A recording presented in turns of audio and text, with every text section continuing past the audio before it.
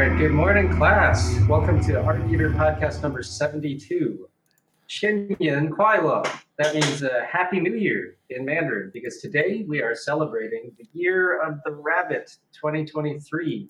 And that means today we're here to chat about all things rabbit related in games and pop culture, whatever comes to mind. This is going to be a pretty relaxed one, pretty impromptu, pretty informal one. And also a packed session. This is the most people we've had on at once in a long time. We got 6 people here today.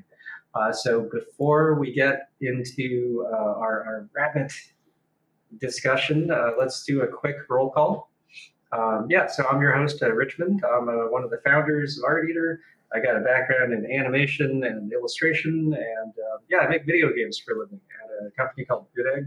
We are an indie game studio based in Thailand. We also do a lot of art and animation outsourcing, and I love being here every week, chatting about fun stuff with my bros.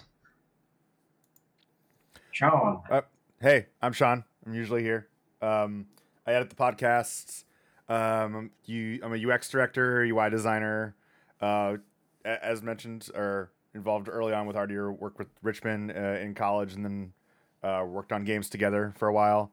Then I did a bunch of startups. Then I was at Blizzard Entertainment for a while, and now I lead design teams at NZXT. It's a PC gaming manufacturer. And then I just retweet cool things that the other guys on this podcast do. All right. Well, I am one of those cool guys. Yeah. I'm James. I am the resident fighting game expert at Art Eater, as well as a freelance storyboard artist, character designer, and I am actually coming to you with a little more seasoning from Thailand as I have relocated, and I am happy to dive into this rabbit hole. Oh, Damn. Nice. Damn, that was great. Oh my god, I'm out of rabbit jokes now.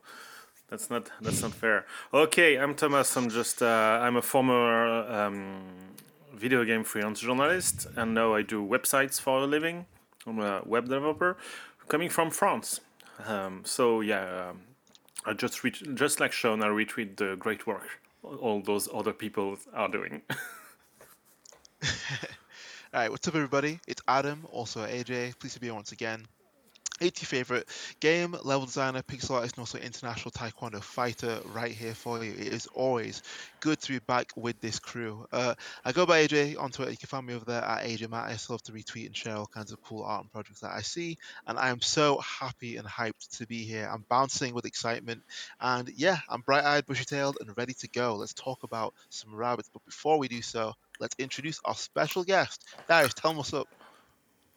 Hey everybody! I'm new character. I wasn't in the Art Eater manga, but I was added to the anime.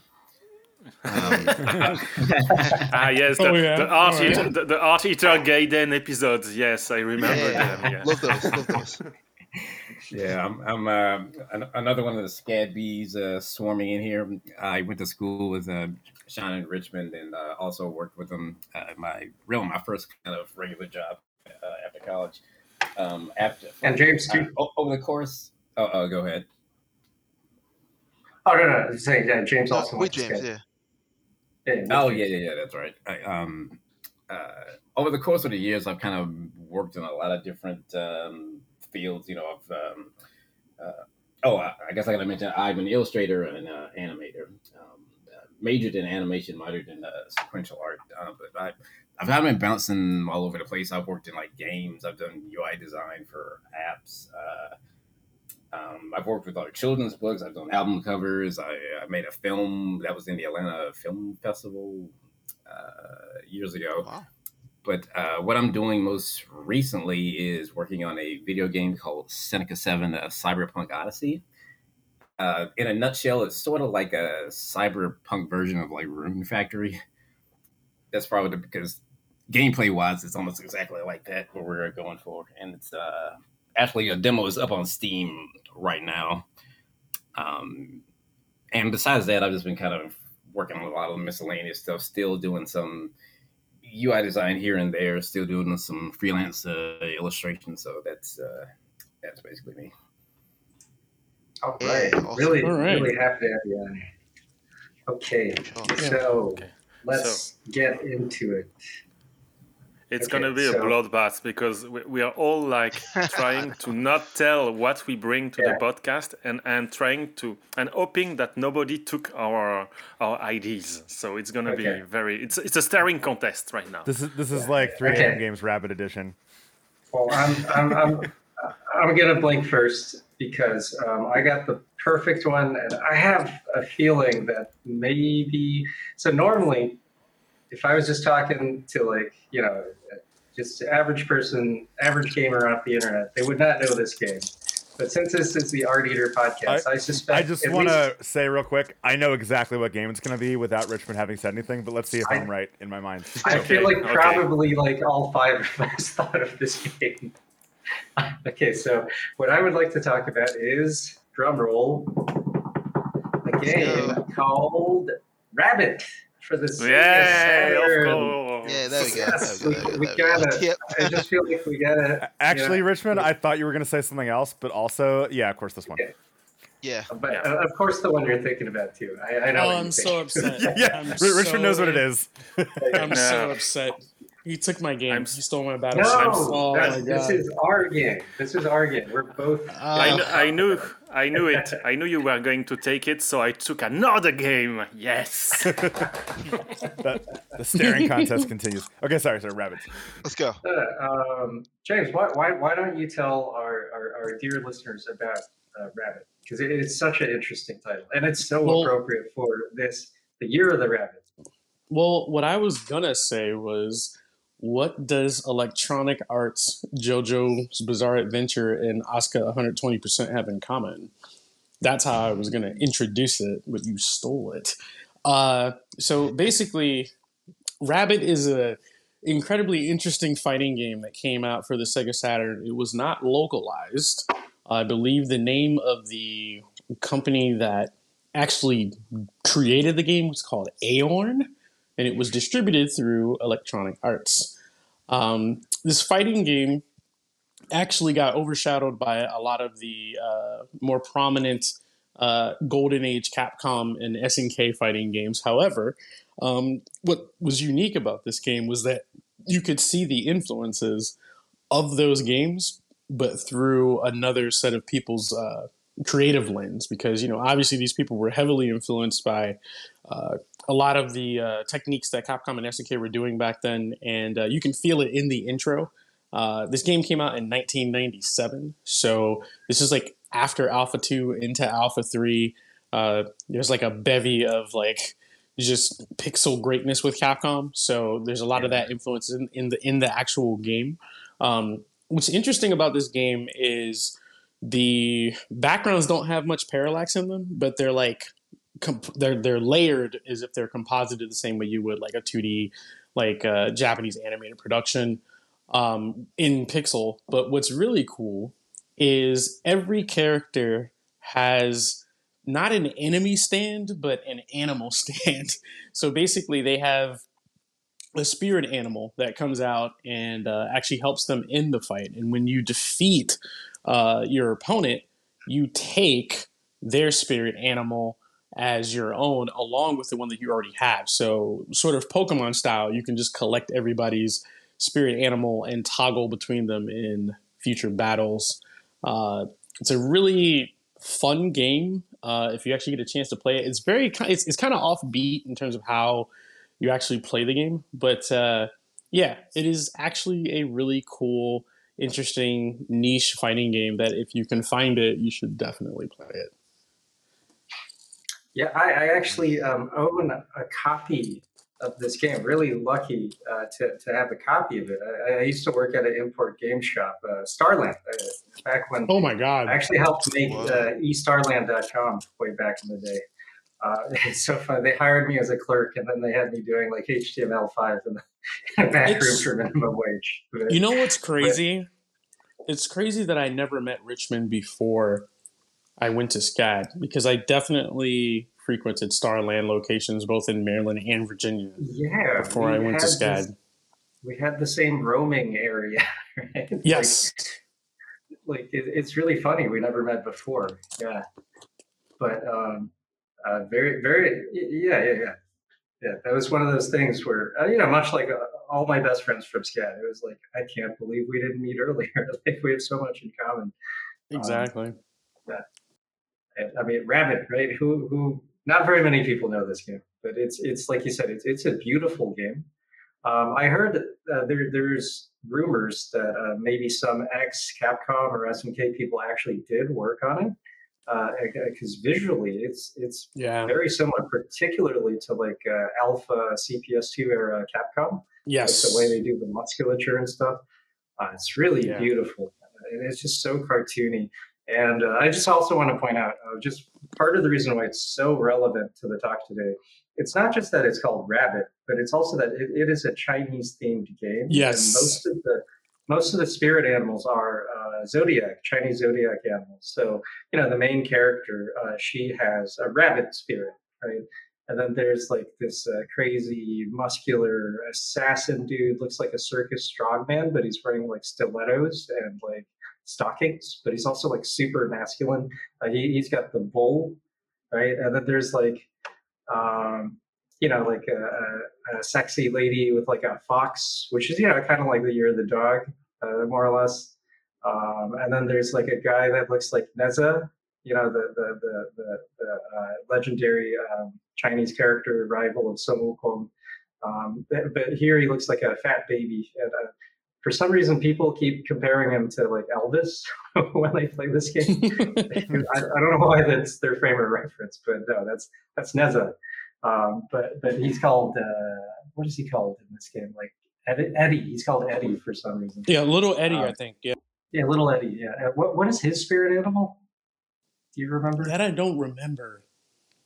I just remember them sashaying as their idle animation when you pick them. I don't remember. No, their idle animation is specifically wild. So like, I don't remember anything except that. It's called a peccary, like a peccary. So in essence, it's kind of like a type of kind of horned looking, like what do you call it? It's kind of like a pig in essence, with like a snout It's a pig, and of like a large course. disc. Yeah. Yeah. Like a boar of sorts. Yeah. It's a boar. Yeah, he's got the boar.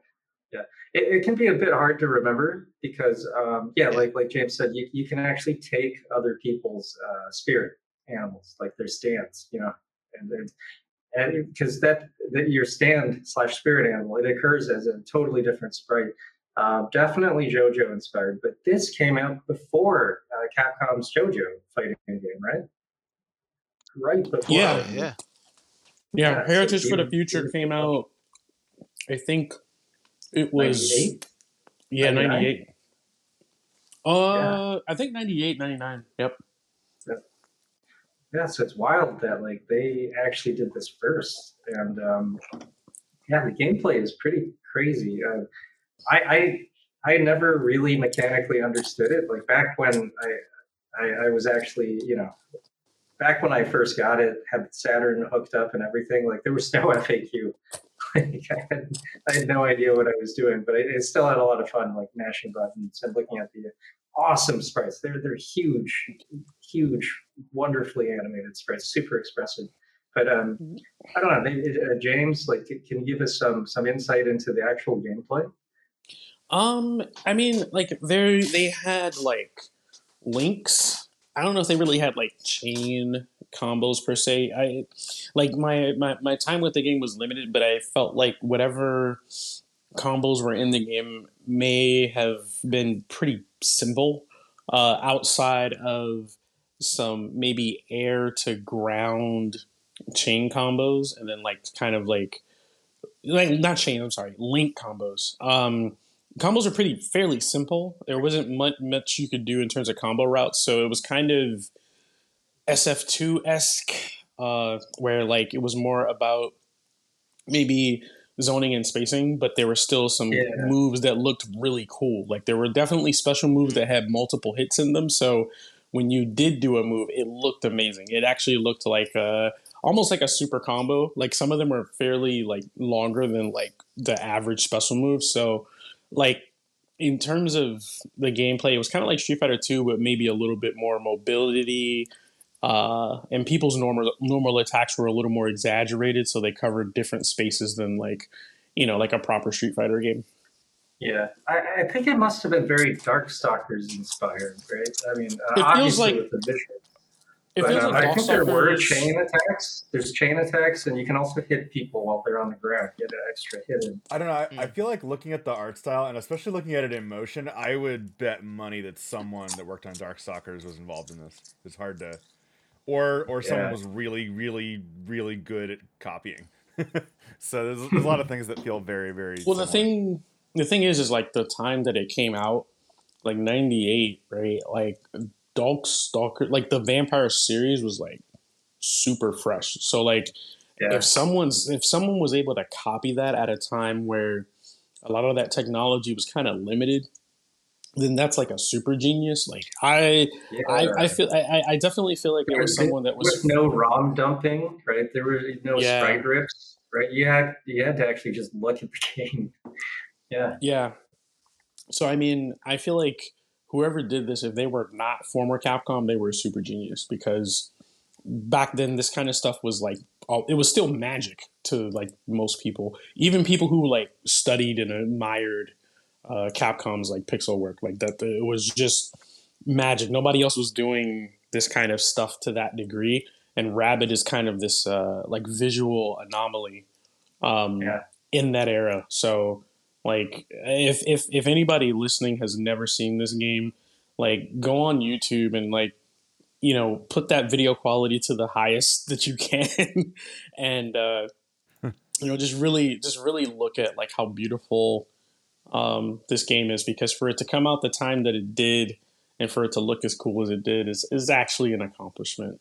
Like honestly, Real quick, there's one caveat. So if you track this game down, or if you watch YouTube videos, you'll notice by default the game is super pixelated looking, and I don't mean like, oh, you can see some pixels. I mean like it's at a weird zoom level where it looks like a bad JPEG. There's unevenly sized oh pixels, yeah, and I don't know why, but by default, they zoomed the game in at this really awkward, like you're in an old version of Photoshop and you're not like yes, zooming in at like a power of two, yes, or like, there is a way to fix that. You actually have to go to options and tell it to go to 100% zoom, and then you'll get that beautiful, nice looking, just super clear pixel art. This is one of those games where even if you play it on a monitor with no scan lines, it's beautiful. It's just so yeah, clean looking. It still looks right. yep. Um, but man, I'd love to hear what AJ has to say about the pixel art Oh, on display here. one Oh, thing you I want got to add before we do that is there are some videos on YouTube that are labeled non-zoom. So it's almost like someone else, like other people realize this issue.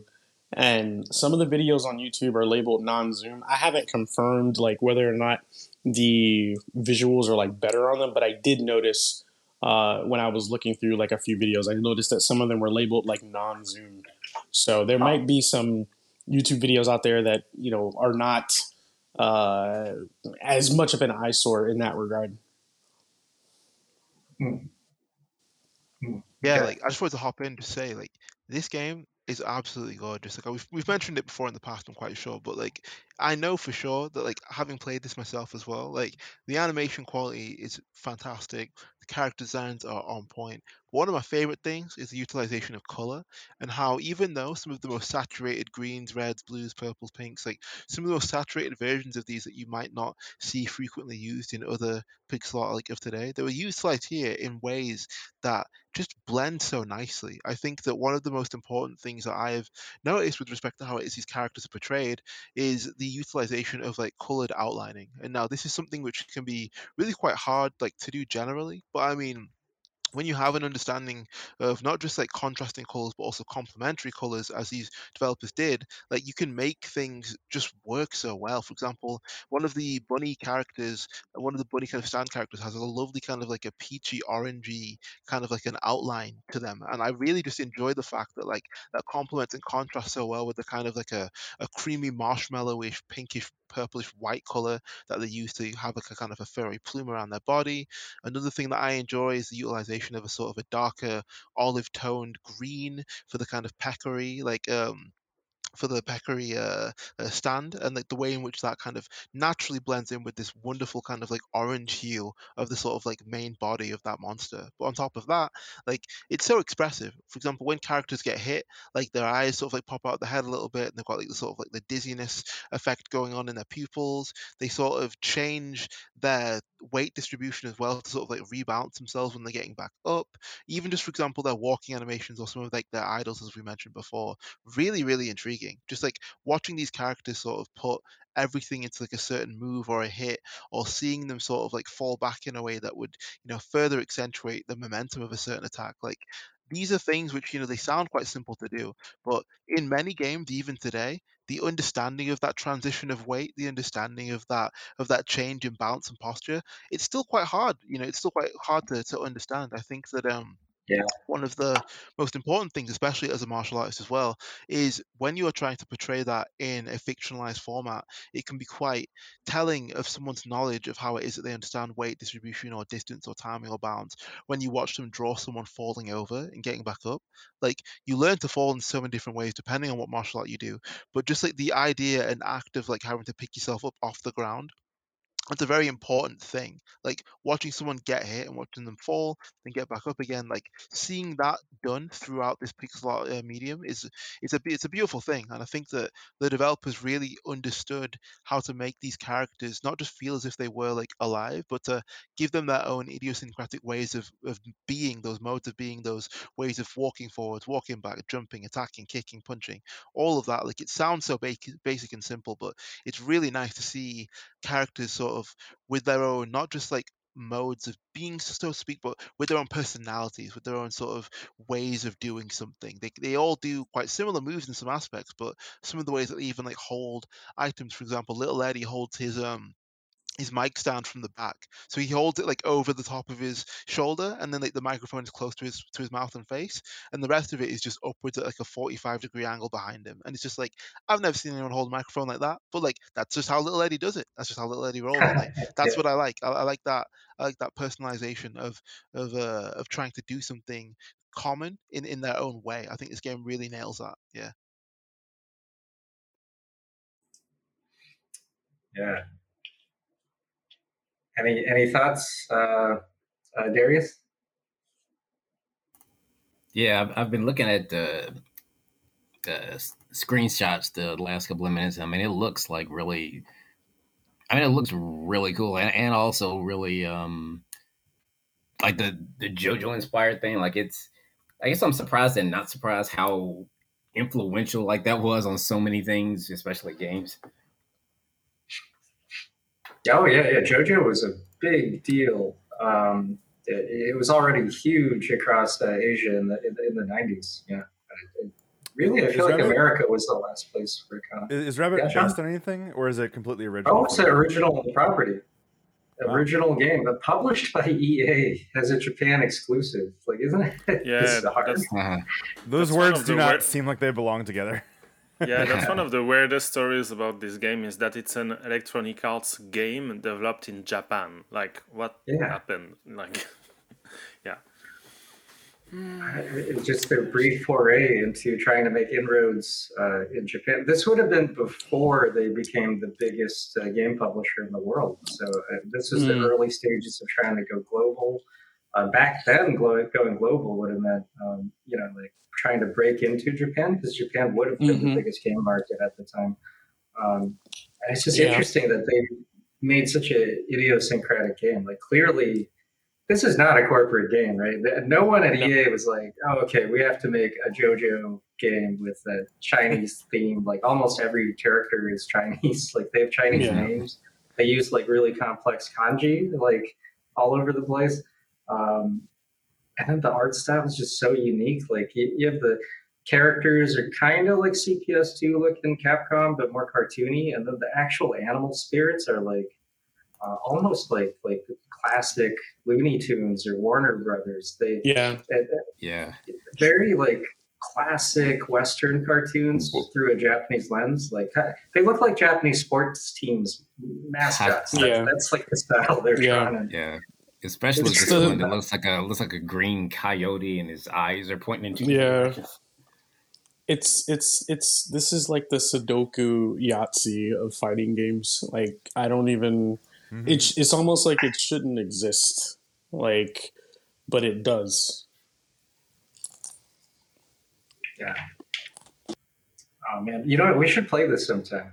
Is it on Fightcade? I can check, but I'm quite sure it is. I think so. I've definitely played it before.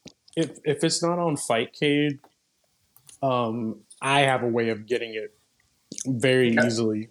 So I will check on that momentarily. We're like, I actually have the game. He's like, don't worry about it. Yeah. I have a genuine copy of it. I just don't have a Saturn here, but I do have the actual game. So, well, you see, what we all need to do is just book some tickets to Thailand at this point. You know, that's what I think needs to happen. But like Richmond, I will have it soon. Don't worry. Okay. Yep. All right. So, since we're already on the fighting game topic, I feel that I can bring up another game that could be on the list that is not. It's interesting in a different way. I don't know. Is anyone familiar with this game? Brutal Paws of Fury. Yes. Oh my god. Yes, you didn't take my game. Yay! Yeah, well, this wasn't even. This actually isn't even my game that I wanted to bring up. But we're talking about fighting games, and this one does have a pretty fun rabbit character in it. It's You know, well, I'm sure we'll talk about a lot of anthropomorphizing games, but actually, this game is interesting. It did a lot of things with gameplay and mechanics that I think are actually worth mentioning. But I believe it came out in like '94, so we're still in the same era of it's like a sprite-based 2D fighting game. I think it was originally for Sega CD actually, or Sega Saturn. I had it on SNES actually. It was multi-platform. I want to say it even came out on the Jaguar. Oh really? Maybe not. I just know. No, 32X. Yeah. 32X, okay. Because I had it on Super Nintendo, so I actually had this game. It's in my prized pile of SNES games that I'm proud to have. Like it's next to Chrono Trigger. Like, haha, I have the actual game. Anyway, I don't remember where I got it from, but it's like a satirical anthropomorphized like Enter the Dragon style game. Like each character is like a different animal, but the designs are actually like pretty fun. They're not what you might expect from like Kung Fu characters. Like for instance, the rabbit character is literally named Kung Fu Rabbit. At least that's how it's translated into English. And also it's got stuff like one of the mechanics that's pretty interesting about the game is that you actually have to unlock your special moves by fighting. Like you don't just have all of your moveset unlocked initially. And you have to go to the Dalai Lama. I'm not making that up. It's a llama. So that gives you an idea of the kind of sense of humor the game's trying to have. But the actual character animations are pretty well done. And I remember there's like it's a pretty hard game. Like the damage scaling is pretty weird. Like there are certain attacks that'll just like body you for no reason. And obviously it's not as polished as a Street Fighter game in terms of how it plays, but like this was like worth playing. And the thing that was pretty interesting at the time that I don't think I've seen in a lot of games is once you unlocked the special moves, the game would give you a password. And when you use the password, it wouldn't start you back like at the level or set, but it would the password basically gave you your character at the beginning of the game, but with the moves that you had unlocked from playing. So it was I think a little bit of an incentive to try to get you to play the game and unlock different like taunts and special moves. And some of the taunts were actually like useful. They weren't just taunts. They had like impacts or effects. And I also had a pretty fun character select screen. It has like a like a sunset, and you actually are scrolling through like it's got the silhouette of the character doing something against the against the sunset. Very kung fu movie style. And it has like a little blurb about the character that's about their fighting style, but it also, if you let it sit there, it'll also talk about their backstory. So it's weird because it doesn't really take itself seriously, but there's parts of it that have like a significant amount of effort. It actually had a lot of animation work done for it. Like some of the in-game cutscenes are actually pretty good. So anyway, it's it also had an expansion that I don't think I played. But or like a sequel that when they expanded with additional characters. Brutal Unleashed, Above the Claw, right? Is that what you're talking about? Yeah. That sounds right. What a title! Yeah. It's for the Sega 32X, and if you look at the art style of the game, it's very much like it's super 90s looking. It looks like a Saturday morning cartoon, and I gotta say, it is definitely like by and for furries. Before that was like a thing that people identified as. Like it's very much a furry game. Like wow. That foxy lady is quite foxy, and when I was looking up like some screenshots and whatever earlier, you'll see fan art of the foxy lady. Unfortunately. Okay. I'm actually surprised you don't hear about this game more, like because it's a very, very unusual little,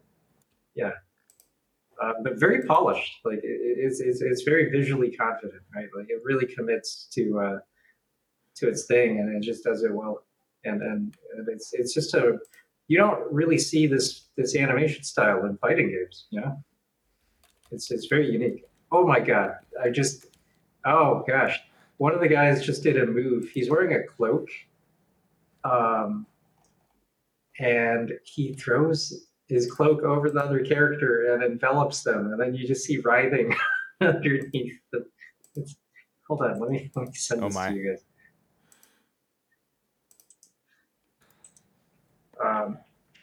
Yeah. I would say the character animations are probably the best thing about the game. Yeah, brutal. Paws of Fury. And this is also one of those ones where I feel like if you haven't seen this game, however it looks like, it doesn't quite look the way that you're probably imagining.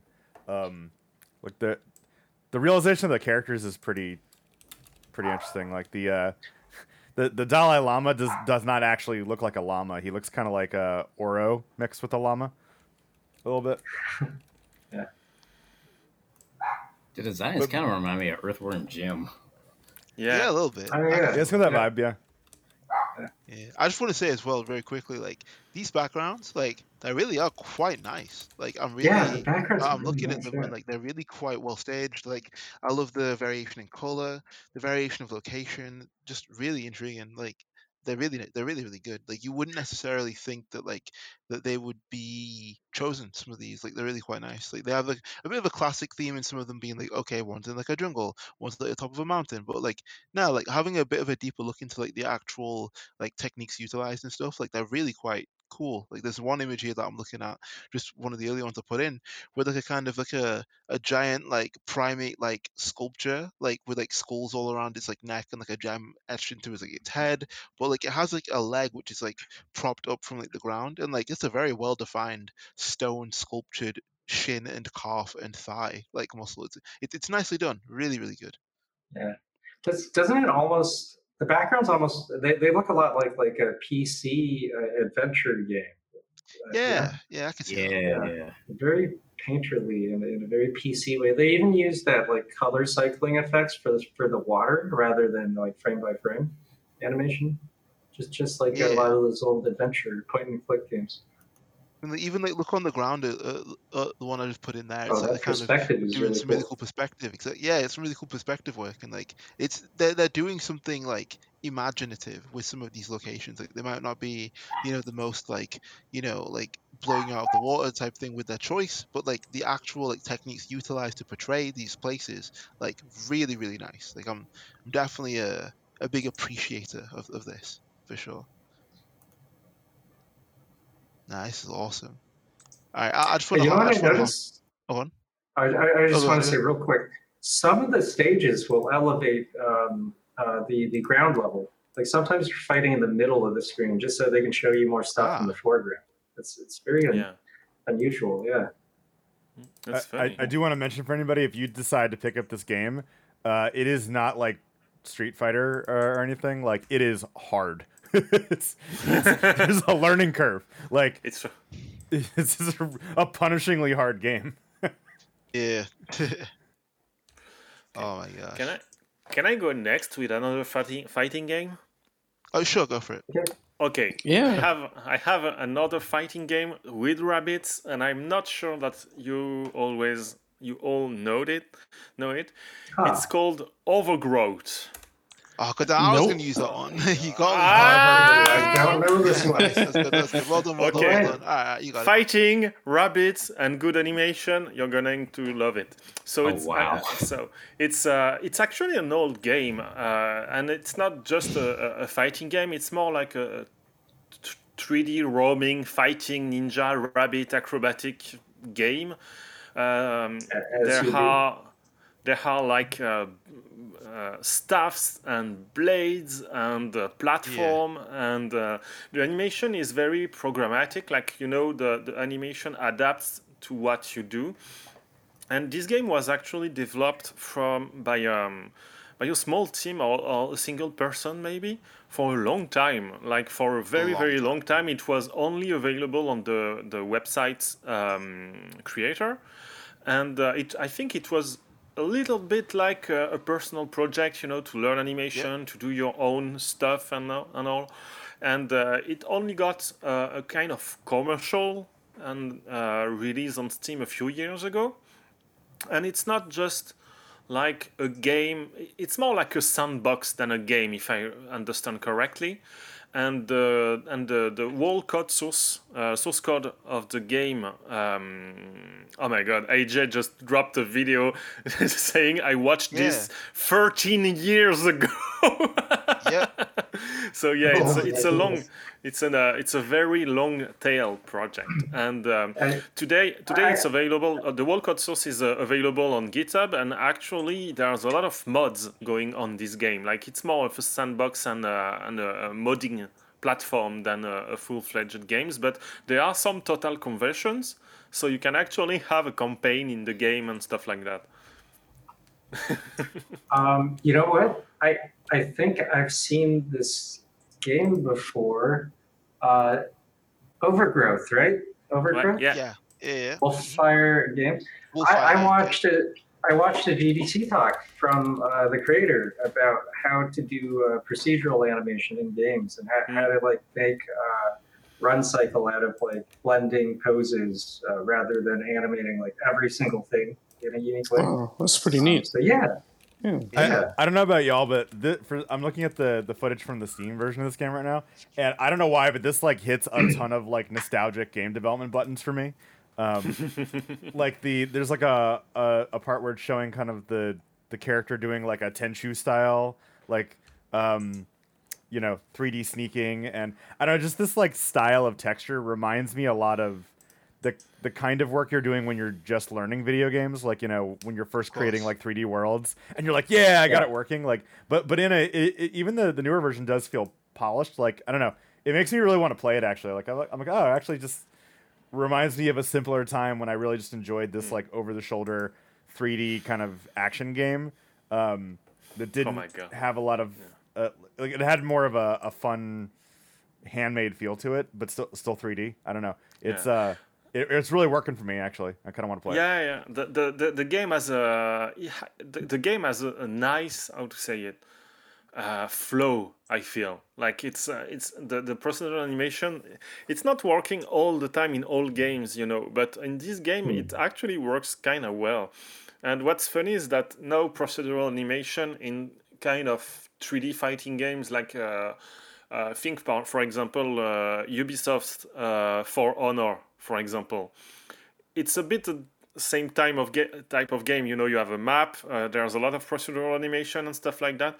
And this game almost feels like the OG of all those games that we see recently. You know, so I really wanted to bring it because outside of the game itself, there's a kind of interest to actually look at how like you can retrace the whole YouTube account of the developer Wildfire Games, and you're going to see like AJ is digging up videos where there are only like cheap poses and ball characters. There's not even a rabbit in them, and so that's super fun. And the fighting stuff is actually kind of violent when you look at it because there's blood. The hits are actually hitting very hard, and it's a kind of like medieval setting with rabbits doing kung fu. So it's very strange, but very interesting. Can do low spinning kick, like the rabbit has, you know, Tekken Brian Snake Edge, like, and it seems impossible to guard, just like in Tekken, you know. So he does do the Snake Edge, totally. So yeah, that's super funny, and in some aspect, there's also a kind of surrealist vibe in this because often the maps are a bit like non-realistic, or there are some non-realistic like brutalist parts, but with rabbits on them fighting. Yeah. So it's very, very funny. So I really encourage you to the listeners to look at it just for your own curiosity. It's very, very interesting. I can't believe you picked this, but I'm glad that you did it at the same time because I'm just like, goddamn, like I knew it was gonna happen. Like I was like, I want to go next, so I need to get this out because it's just too good of a game. It's too good. But yeah, I'm gonna break it. You know, I couldn't let you. I've been following this game for so long as a freelancer journalist. I was like, no, this one is mine. Like I have. Yeah, I feel you. I feel egoist. So I'm going to break away from games very briefly. I just want to talk about something which I may have mentioned before, but I have to mention again. I'm talking about Super Turbo Atomic Ninja Rabbit. I'm talking about this. Oh my god. You have to see this. The people have to know. So in essence, this was created and directed by someone called Wesley Lewis. Executive produced by Lee Pavey James and Sindel Daniel and a whole bunch of other people. Some really, really cool, really amazing people who've had wonderful, wonderful input into this. So in essence, what it is I'm describing to you is an imaginary sort of like mock-up intro for like for an 80s like action TV show cartoon. So basically it's full of different like kind of references to different things, but at the same time these character designs are absolutely like incredible. In essence, it's the intro sequence for what would have been many people's idea for the greatest TV series that never was. So yeah, Wesley Lewis and a bunch of other people, they decided to kind of like create this super surreal, hyper sort of like not violent, but like hyper vibrant, sorry, looking introduction for like this animated show. And I really really like it. I think that it's one of the coolest things that I'd seen in a long time. Introduced to me by one of my friends, Rochelle, who showed this to me like a long time ago. Shout out to you, brother.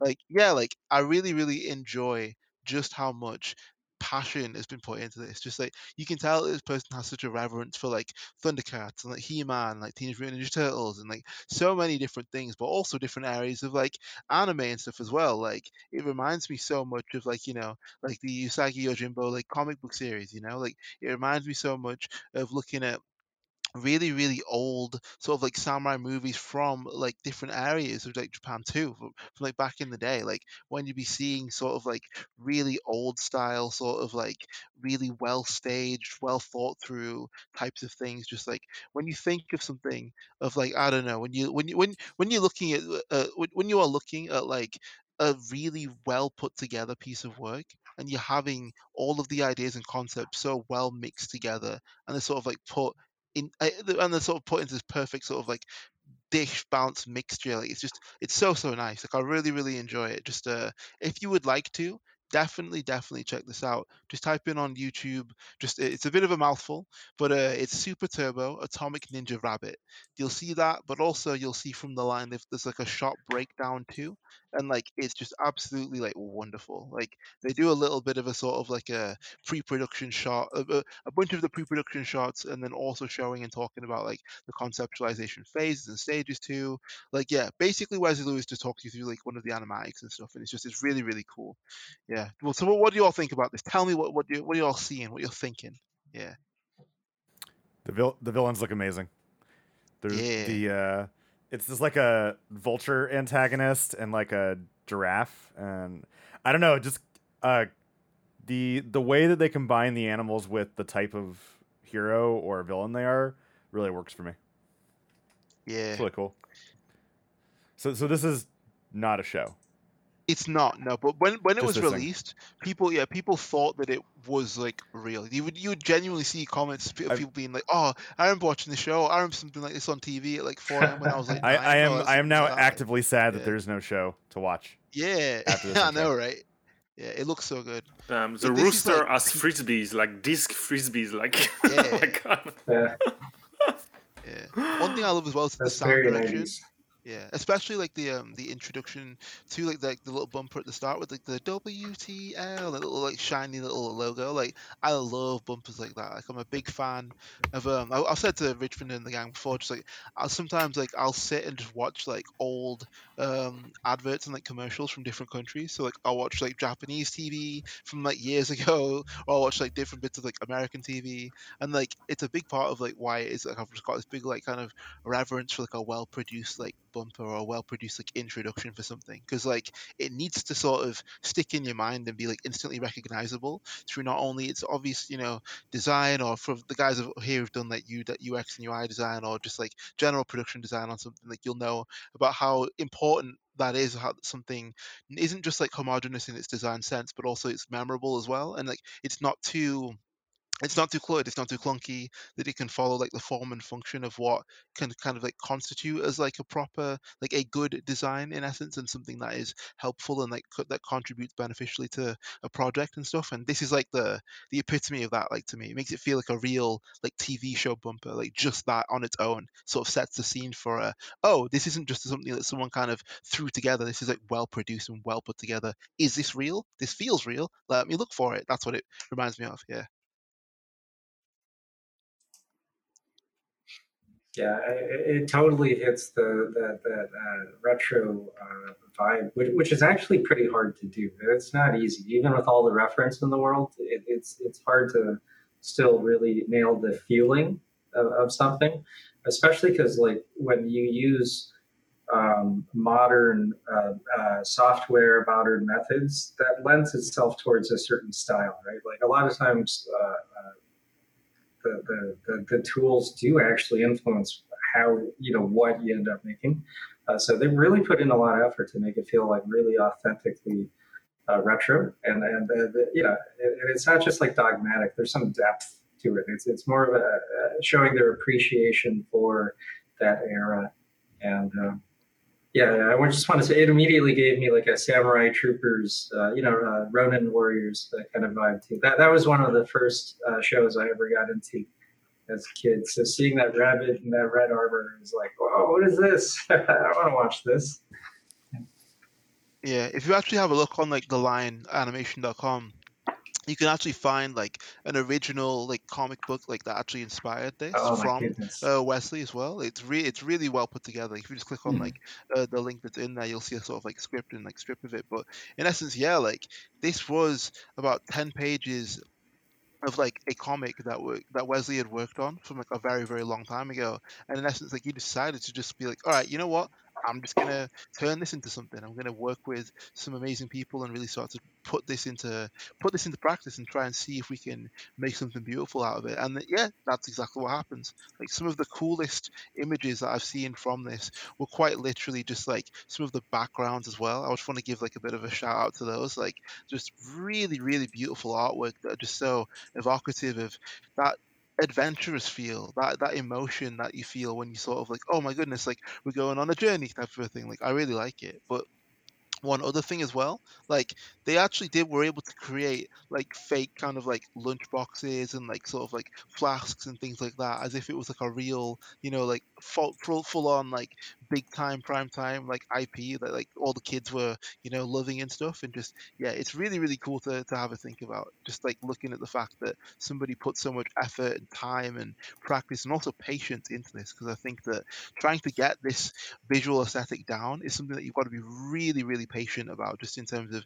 trying to figure out how to get it to look so nicely. Yeah, the original video itself actually as well, it has a really cool sort of downscaled, like sort of lower res look to it, specifically because it was also uploaded, way to kind of trick people sometimes and be like, oh hey look, like I found this on VHS, I could only recover the intro in a few seconds of an episode, like enjoy this type of a thing. And then like you'd get people like, oh, this is like a real cool thing. Like I just really love the fact that like people have been able to sort of like share a fake imagined version of what they would have loved with each other, and that's caused such a mass amount of like hype between so many people who love the same type of stuff. It's just nice. Yeah. Really cool. Yeah, definitely. All right, Who's Sean. next? Sean. Okay, wait, so- no, Sean just went. Sorry, Darius. Darius, Oh, Yeah. okay. drop the best rabbit. Oh well. I don't know if it's gonna be the best, but I got at least two of them that are in the same game. The game I'm gonna bring up there's a character that's like a hybrid rabbit, and then there's another character that I don't think technically is a rabbit, but he's definitely inspired by. He's basically a rabbit plus a Totoro character, Waku Waku 7. Yeah. Oh man, Yeah. Nice. That's a Oh, classic. that's a good choice. It's a good Yeah. one. Oh, that's so good. Yeah. Yeah, I first heard about this. Well, I found it around the time I started getting into like emulation, like finding like ROMs of random stuff, and I got a Neo Geo emulator, and I'm just kind of scrolling through whatever site I was on, and I saw imagery from this. I'm like, oh, what is this? And it was like, I think I was immediately drawn to how like kind of cartoony it was. At that point, I don't think I'd seen a lot of fighting games that sort of had that aesthetic, but like there was so many like interesting, cool looking characters in it, and to kind of tie back to JoJo, yeah, there's definitely a guy in here who's inspired by is it Joseph Joestar? Yeah, Yeah. Dandy J. yeah. Looks just like Joseph. Yeah.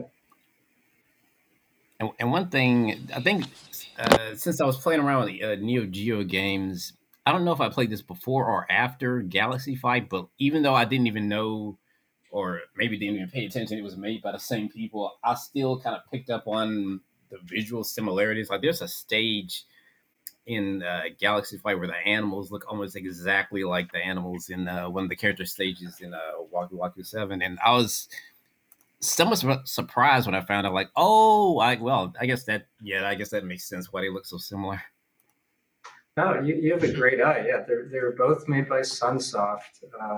Galaxy Fight came out first. Waku Waku 7 was the follow-up. And actually, they were planning a sequel that never got made, unfortunately. It looked beautiful. The people unearthed some documents, and I believe they were going to put some Galaxy Fight characters into Waku Waku 7, including Rumi, the rabbit girl from Galaxy Fight. Oh yeah, I think I saw you post that on Twitter one day. Yeah. Oh, she's kind of like a rabbit / kangaroo girl. Mm. Yeah. Yeah, Waku Waku 7, super cool game. Oh yeah, the rabbit character was Arena, yeah. Arena Nakihara is a rabbit girl in a leotard with a cool jacket. Yeah, she's sort of like one of the Ken and Ryu type characters in the game, one of the main characters. Yeah. She got the Trunks jacket.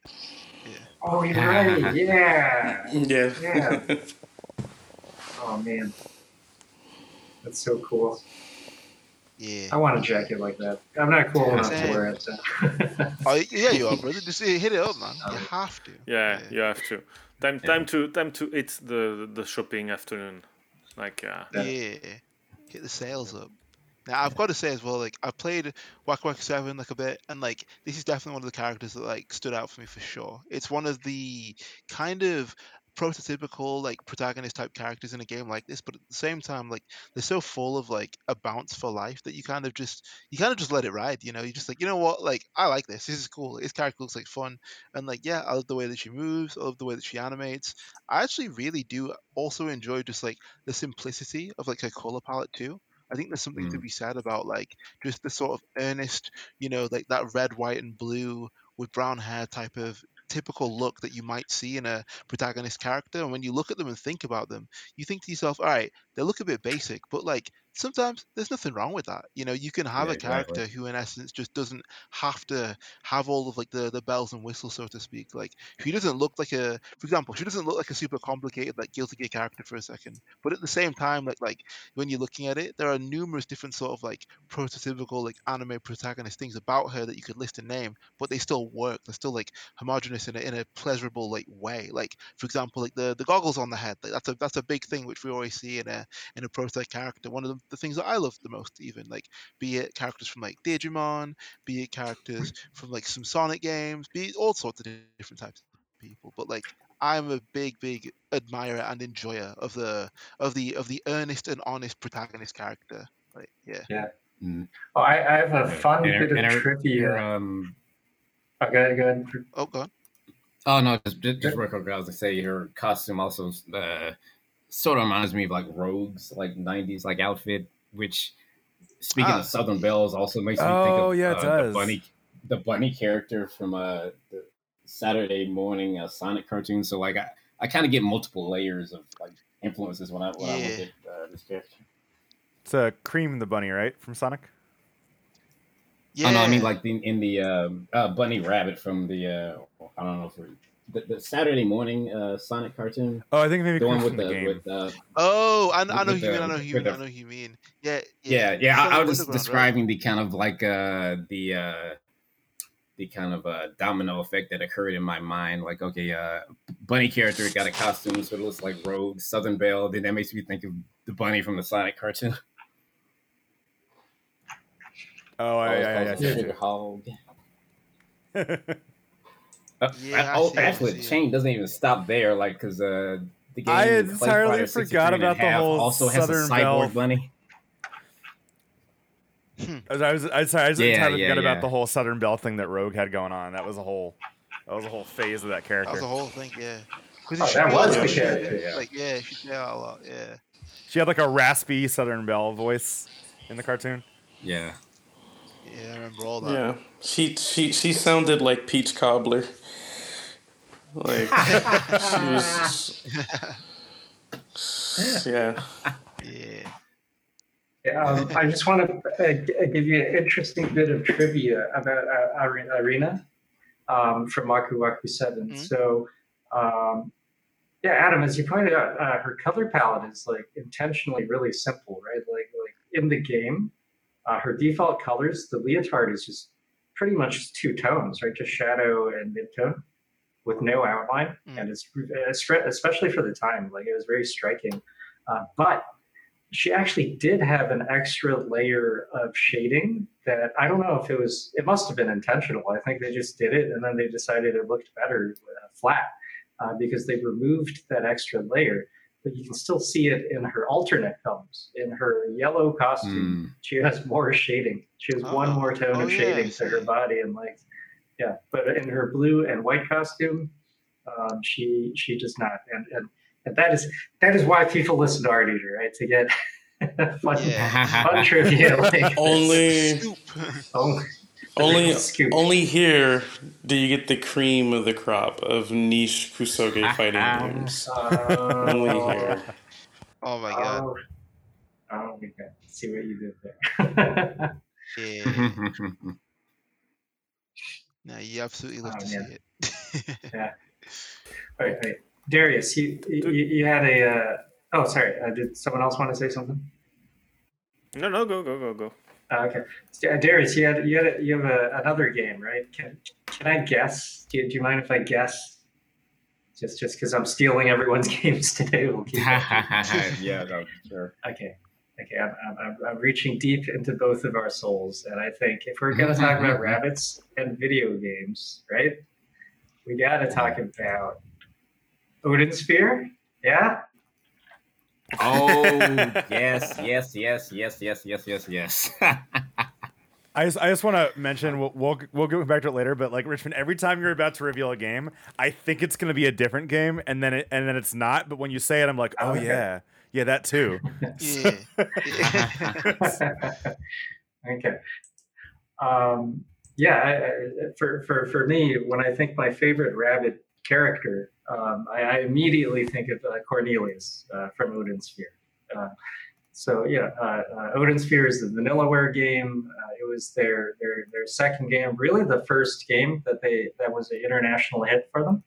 And Cornelius was one of the characters, and he's a puka, so he's not technically a rabbit. He's been cursed and turned into a puka, which is like this race of rabbit people. And in fact, all of them were turned into rabbits as a curse. They're not like a natural people. There was a great accident, and they used to be human, and they turned into these adorable little rabbit people. And Cornelius is he's just so noble and gallant and heroic, even though he's like this little rabbit dude. And he's got this big crystal sword, and he's super acrobatic. It's like the way he fights is like if Sonic or I don't know, Blanca like had a sword, right? Like he just kind of rolls through the air, and it's just real wild. And lots of like spinning attacks, and he's so much fun, especially in Odin Sphere Life First Year. I'm sorry for mangling that, but the Odin Sphere remake with the updated gameplay, he is super fun. Like they made him like really hard hitting. In addition to being fast, like he's got so much weight behind his attacks, especially the ones that you can charge up. And oh gosh, I just love that game. I love Vanillaware. They're my favorite developer. Yeah. But please, Cornelius also kind of has. To me, when I look at him, he has like a similar energy of like Frog from Chrono Trigger. Someone turned into an animal. And he's gallant fighter with a sword. Like I think that's probably one of the reasons why he was one of the characters I played the most. I used to love doing like that aerial like spin thing with his sword. So like Sonic is also a really good comparison. Yeah. There's just something about characters that spin. I'm telling you, like it's why one of my favorite kick is like a tornado kick. I just love spinning. Like it's just fun. Yeah. But sorry, do go on though. Do go on. This is very great. I'm gonna have to leave soon, folks. So I'm gonna drop a last rabbit for you, and then let you finish. Okay. So I'm sorry because we just spoke about a very adorable rabbit, and since it's art eater, we have to talk about art in general. And so, do you know where you can find rabbits in art too? Where is this? Where is that? At the back of painting in the form of rabbit skin glue. Oh my god! Like I learned, like amazing. I learned like a few years ago. But basically, I learned that there's the old glue that was used in painting. For example, when you line a painting, you add a second layer of tissue on the back of an existing painting. You often artisan crafts painting specialists in the past, before the invent of modern chemistry and things like that, they were doing glue based on rabbit skin, hence rabbit skin glue. And so it's actually a very old material, and it actually deteriorates a lot because it is hydrophonic. No, not hydrophonic. It can absorb water, so it can fail.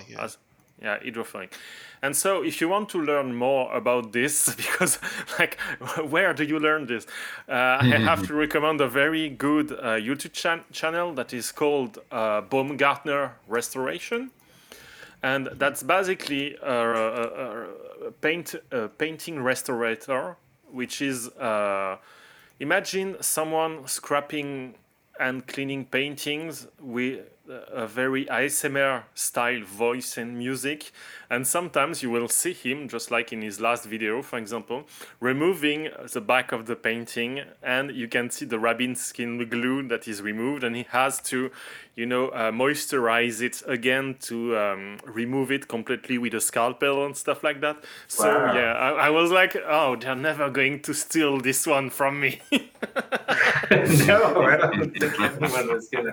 So yeah, if you want to learn all about rabbit skin blue and see and watch absolutely fantastic video of restoration, Baumgartner Restoration on YouTube, it's completely free.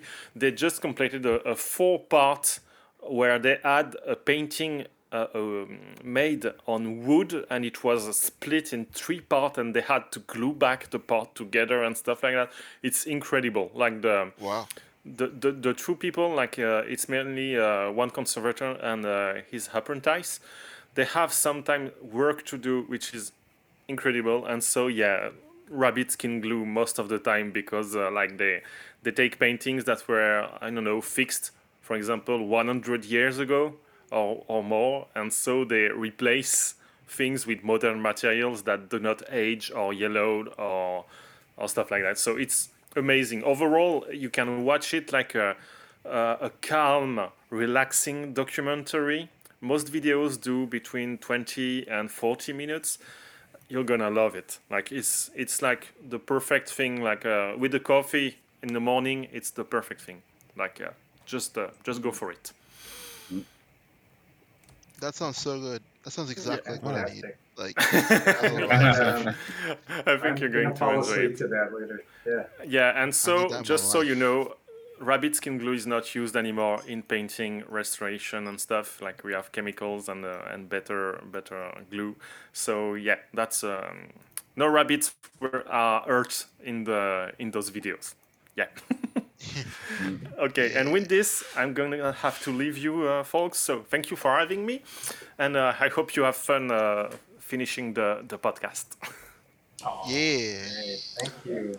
All right. good. Thanks for stopping by. I'm gonna log into the Discord to see the images and stuff of what you're going to post next. Yeah. Okay. All right. We'll catch you later, man. Catch you later. Bye. Yeah. Later, Thomas. Bye. All right. Okay. Can I get a quick one in there while we're Yeah, do it. talking about the fine arts? Sure. Okay.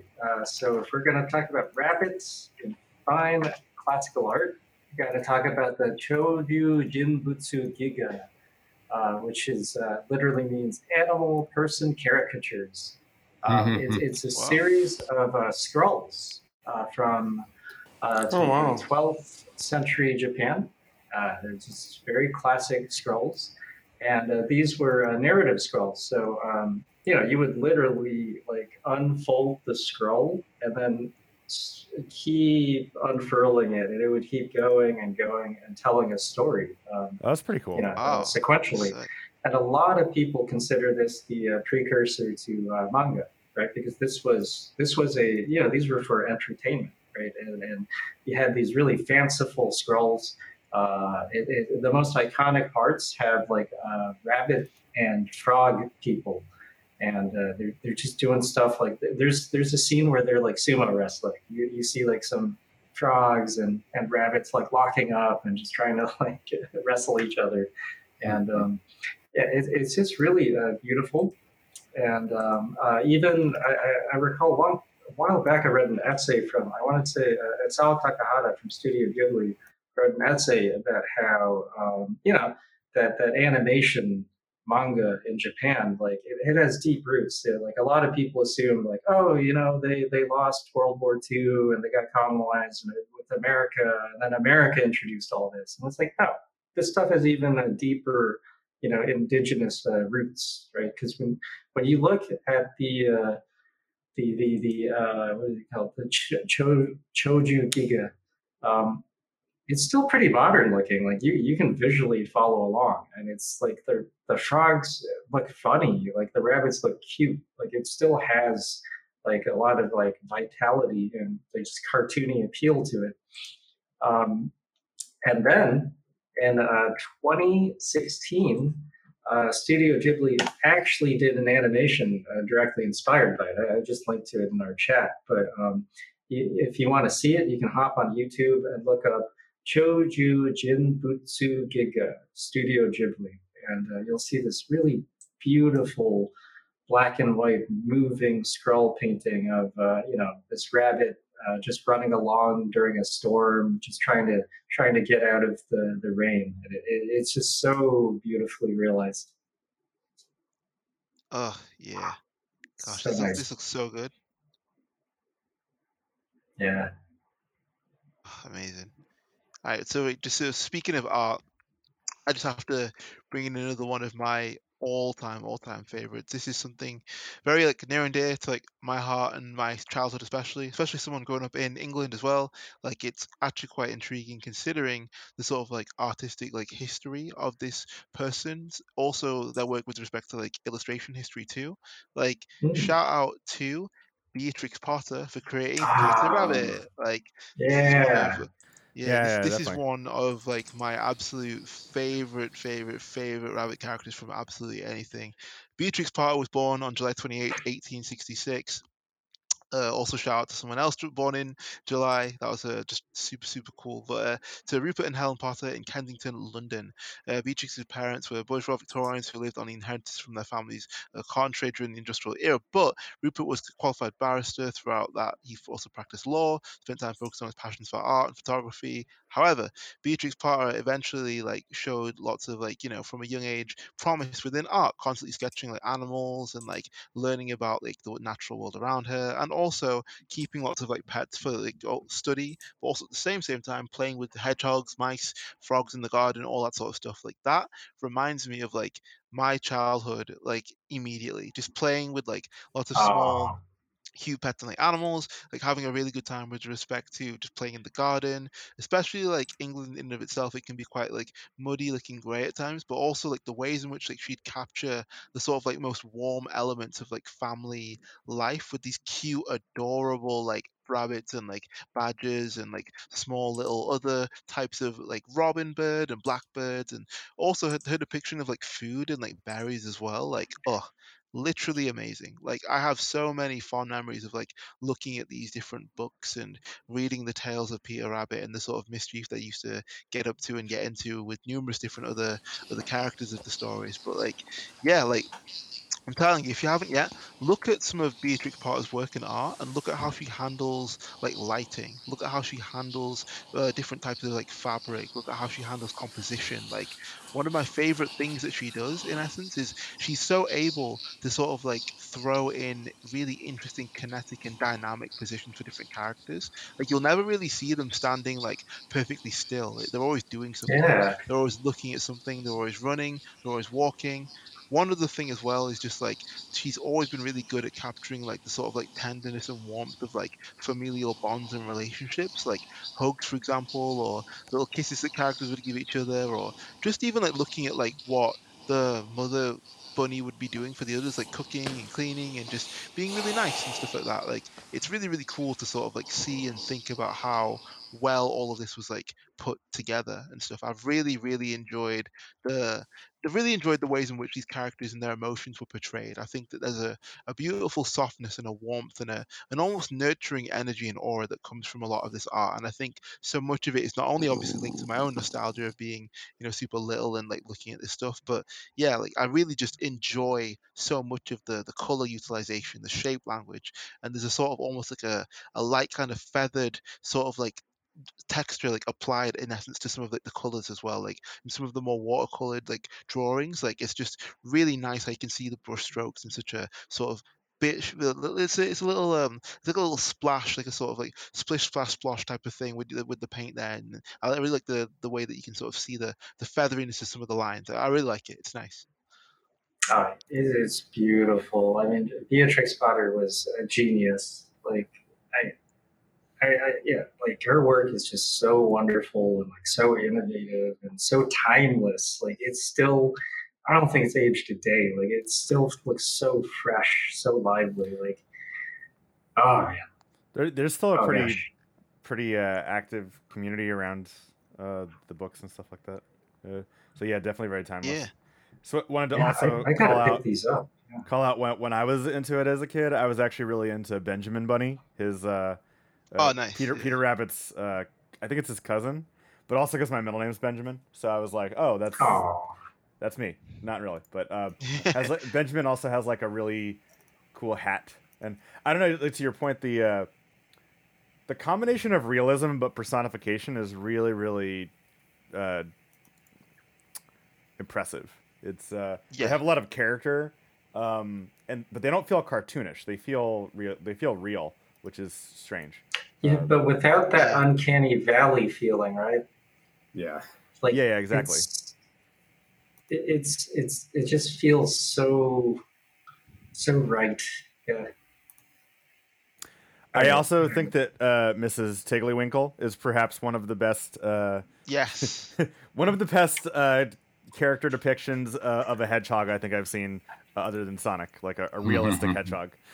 Oh yeah. Yeah. Oh, I mean, think about just how influential Beatrix Potter is. Like, she definitely influenced like the Delaware, Ghibli. I wonder if Yeah. she sowed the seed for Sonic. Like, you know, I'm pretty In a lot sure of she's ways. popular in It's a Japan. really good right? 'Cause, point.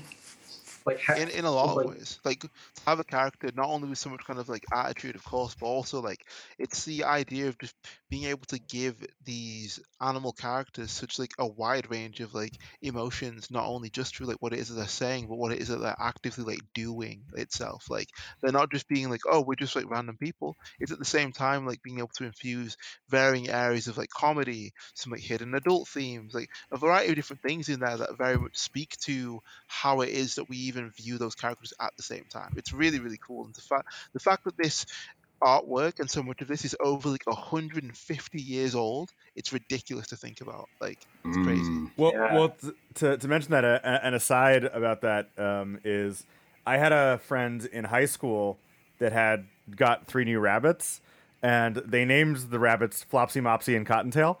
With you know how like it's kind of like the opposite of like, you know how like when someone gets a golden retriever and they name it Marley, and you're like, that's gonna be a terrible dog.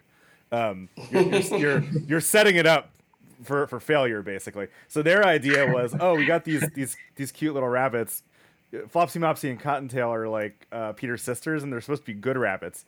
And they were all like, oh, and we've named them this. They're going to be really good rabbits. They're going to be super chill and not chew and destroy everything. And that was the exact opposite of what happened. So it really didn't work out as intended. But like to the point AJ was making, this is like, 15 years ago. But Beatrix Potter characters from hundreds of years before that. I mean, the influence in culture and how people think about it is still there.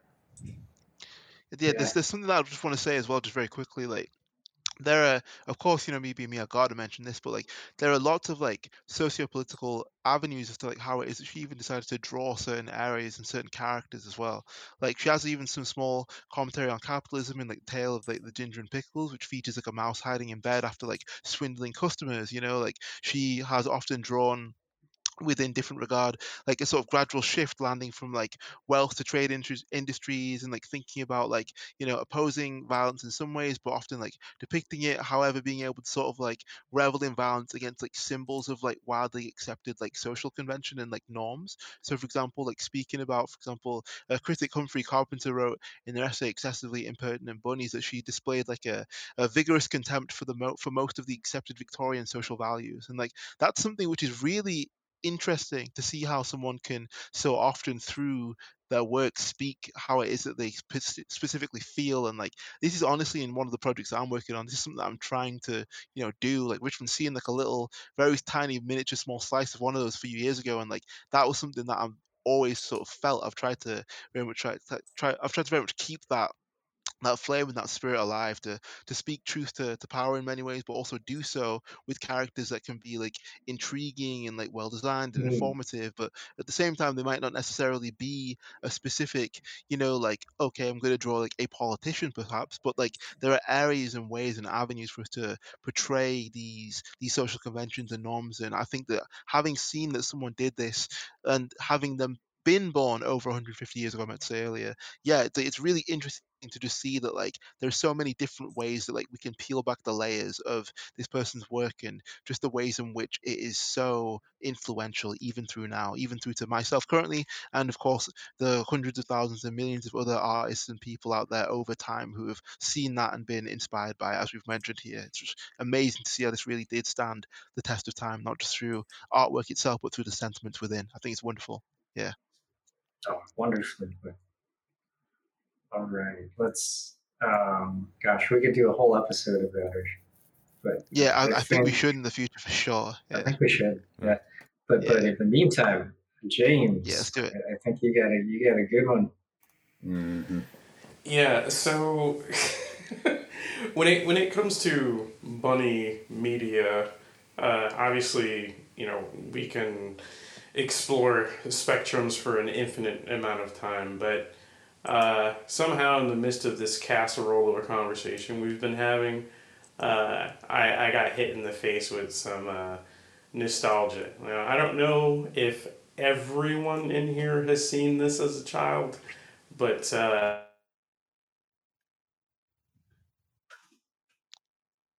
Hello? Oh, I think he cut off. Oh, damn it! They got him again. They got him again. yeah, they don't want me. They don't want me spreading Go on, the. talking. Yeah, The can you guys hear me now? propaganda. Yeah. You're back. You're back. Cool. You're back. Okay. Get the Yeah, propaganda man. out.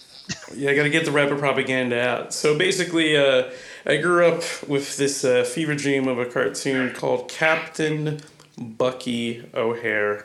Yeah. Yes. It is a goofy, confident romp of sci-fi and just bunny punny action, and I grew up with this, and I haven't seen it in like years. But something about you guys talking about Peter the Rabbit and me being in a Peter the Rabbit play as a child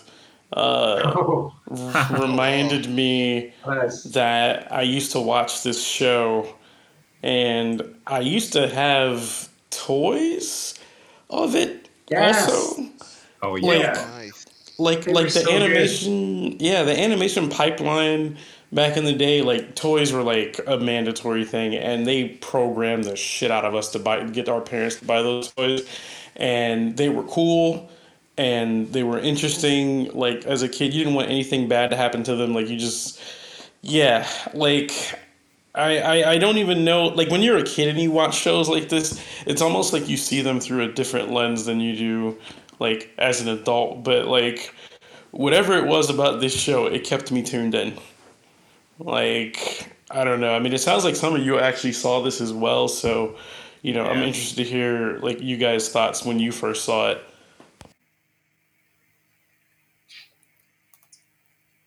Well, the thing that sticks I out in can my go- mind are like the figures. Like I remember seeing commercials for them, and I always wanted them, but I never got them. Oh no. Oh man, yeah, Sorry, you missed out. yeah, they were great pretty dope. figures. So the figures happened. The show happened in the wake of Ninja Turtles, of course, and superficially it's very similar. You got these animal people, action packed, and these cool toys.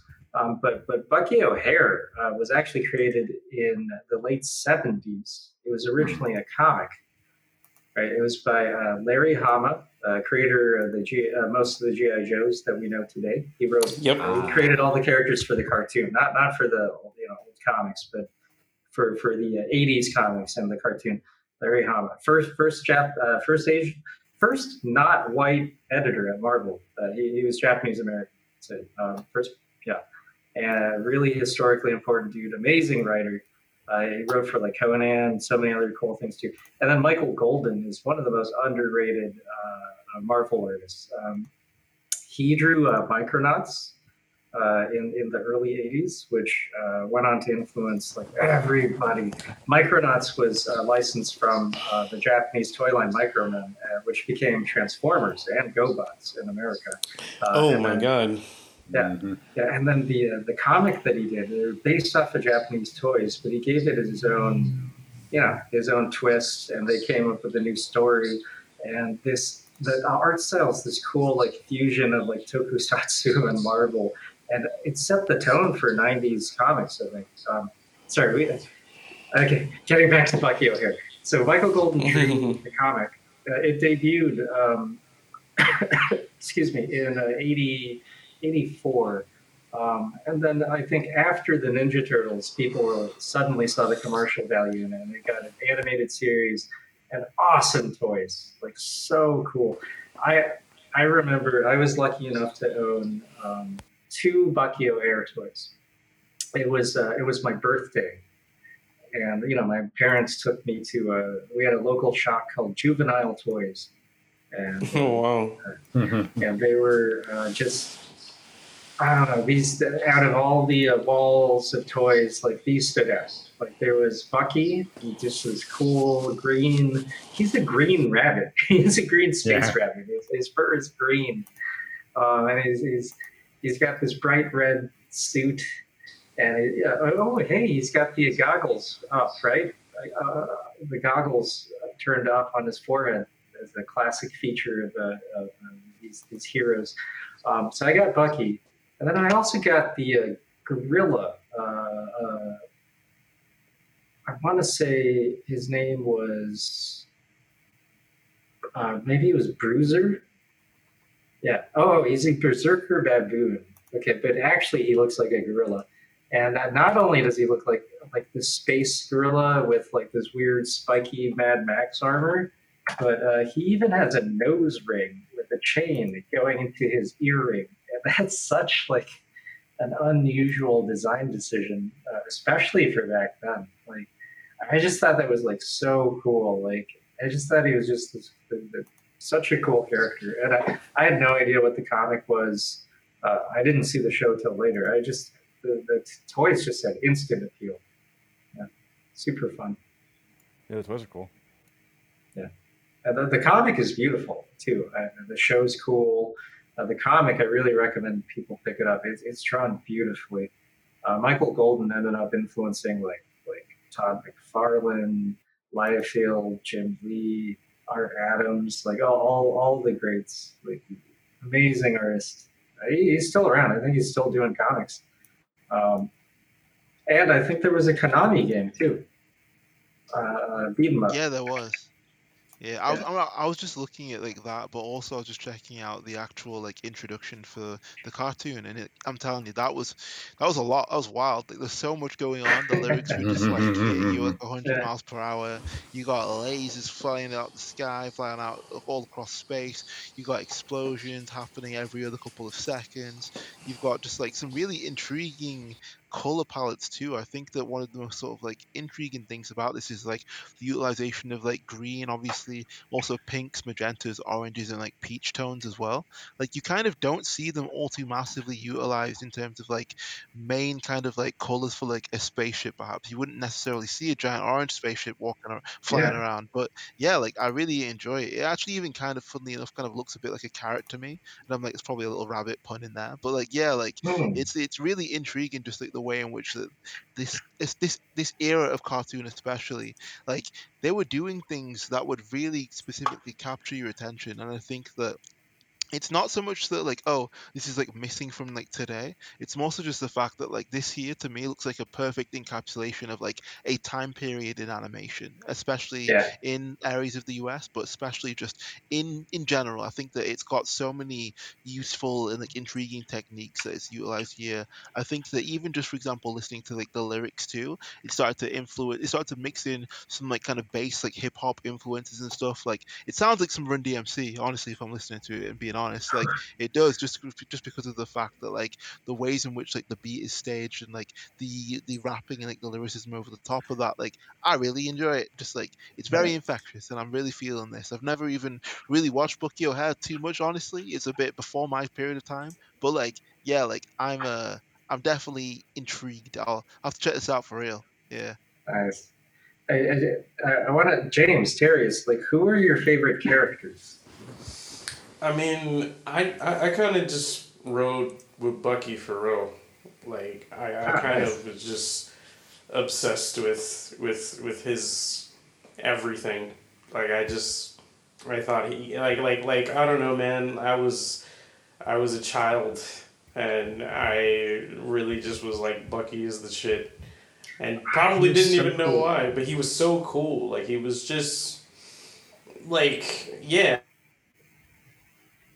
Do you remember he was actually smooth with the ladies, which was very unusual for an American children's cartoon. Like there was an episode where like he was actually he wasn't like just hitting on everyone, but like there was an episode where he had chemistry with this fox lady, and he kept calling her Foxy Lady in a not creepy way. You could tell she was into it too. Yeah, and I was like, oh my god, they're flirting. Like it felt so grown up. Oh, I mean, yeah, that is true. Like, I actually do remember that, and I think like the only other cartoon that had a character that was kind of like that smooth was probably James Bond Jr. Like that's probably the only other, like James Bond Jr. and Bucky definitely were like the smoothest of that, like the spectrum of that era. So yeah, like, and I mean James Bond Jr. was really like, that show was just wild in and of itself, but I was like, damn dude, like this dude's out here spitting game to the point where like little kids are taking notes, like, But yeah, man, yeah, Bucky. I was team Bucky, man.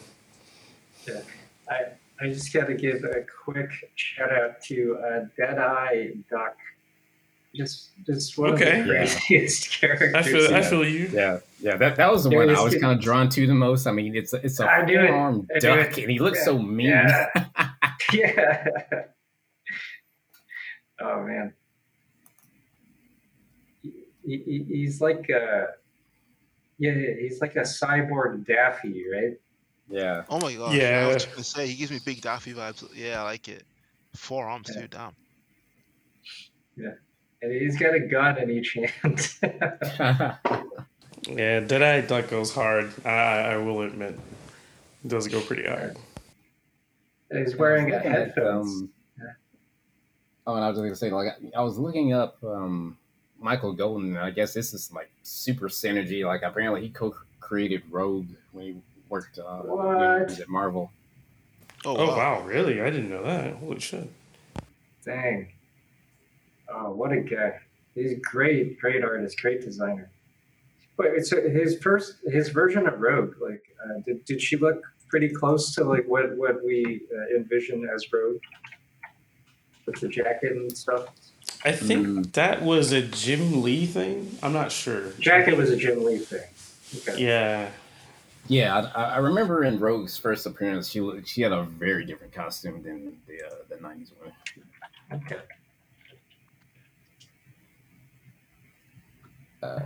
He co-created Rogue in Avengers Annual number 10. Okay. This is just a quick tangent. Did Rogue get her little jacket before or after Trunks appeared? I'm not sure. X-Men #1 with Jim Lee came out in 1991. Okay. Trunks debuted in Dragon Ball Z. Well, we have to go by the manga, right? Yeah. 1991. Yeah. Yeah. So there's something to be said there, and it's also, I mean, this is a mini tangent that we're going on here, but Jim Lee, I was like super obsessed with his art when I was a kid. Before I like my art style changed more to like an anime influence and inspiration.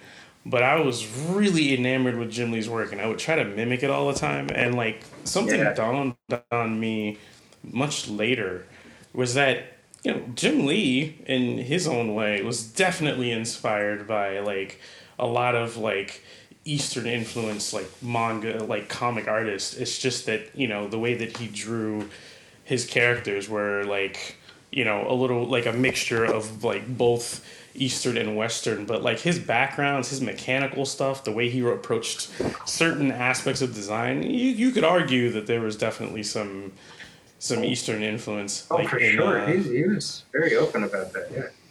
Yeah, so it's interesting that Rogue and Trunks, like those fits debuted, that fashion debuted kind of in a similar like window of time. I Mhm. don't know. Wait. No. So Trunks debuted in July 1991, and then X-Men number 1 was in. Hold on, give me 1 sec. I want to say October. X-Men number 1.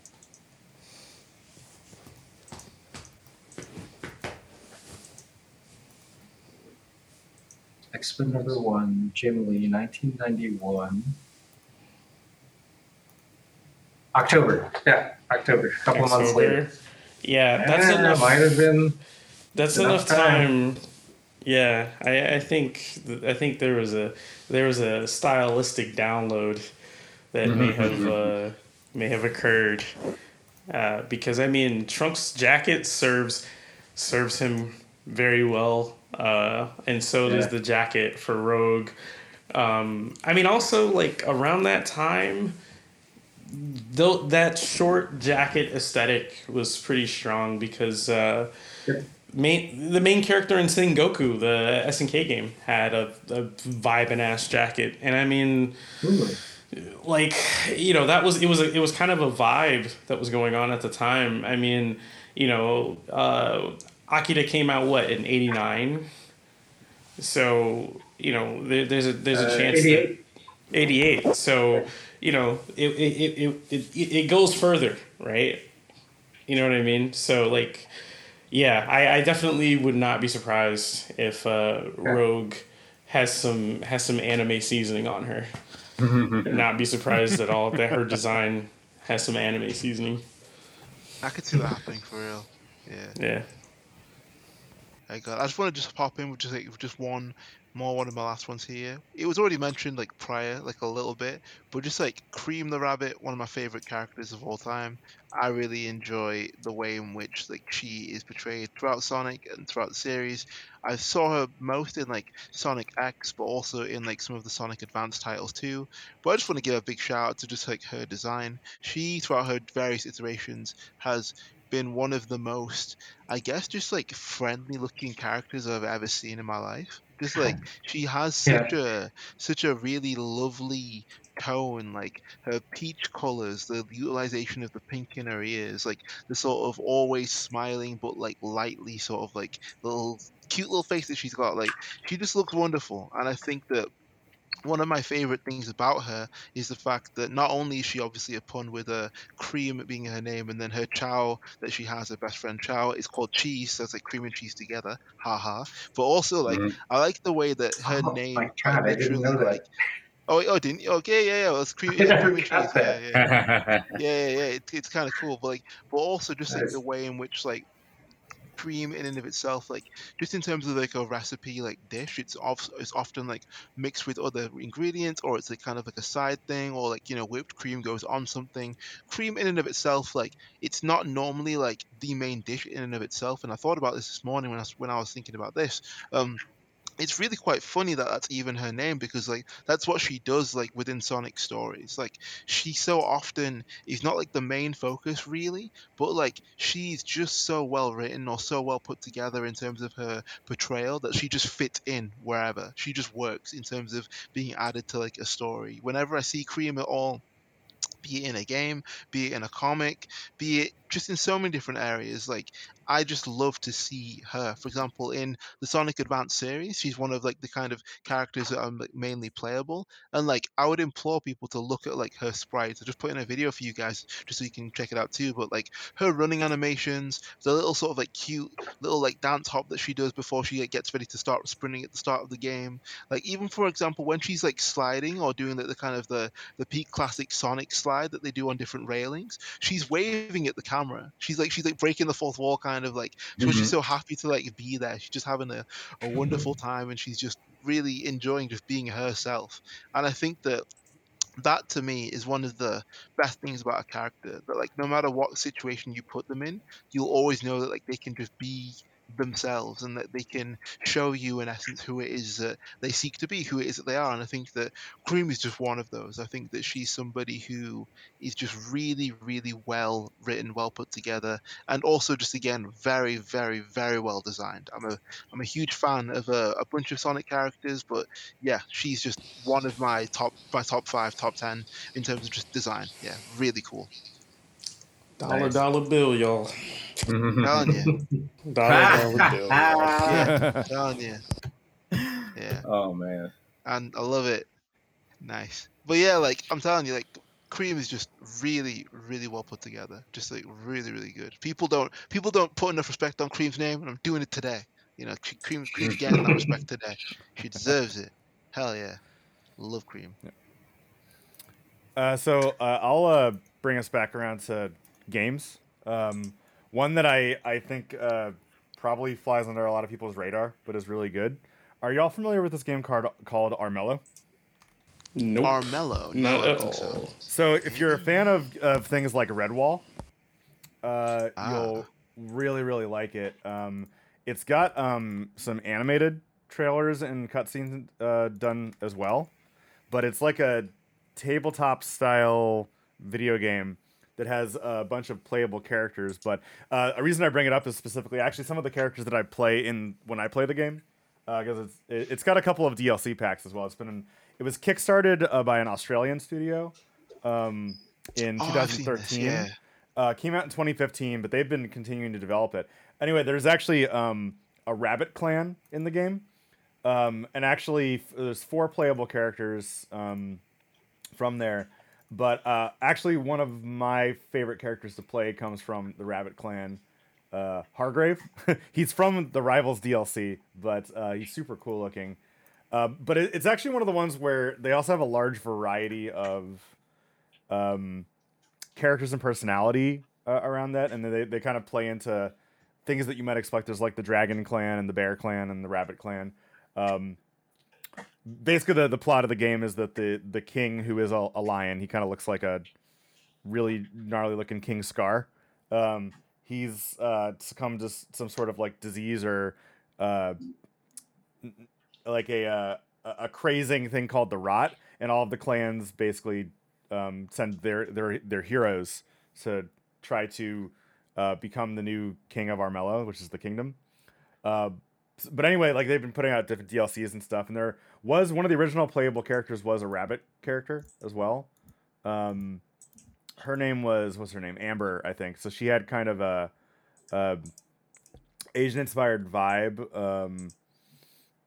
Much more of a like not a brutish character, you know. So a lot of like high chance for finding reward stuff, like not ones that you would use like wits and spirit and stuff like that to fight. But over the time, they introduced a variety of different Rabbit Clan characters, at least 4 of them. And actually, I think they're really, really cool character designs. And the way that the game looks and feels is it's 3D, but it's got a really, really nice alive feel to it.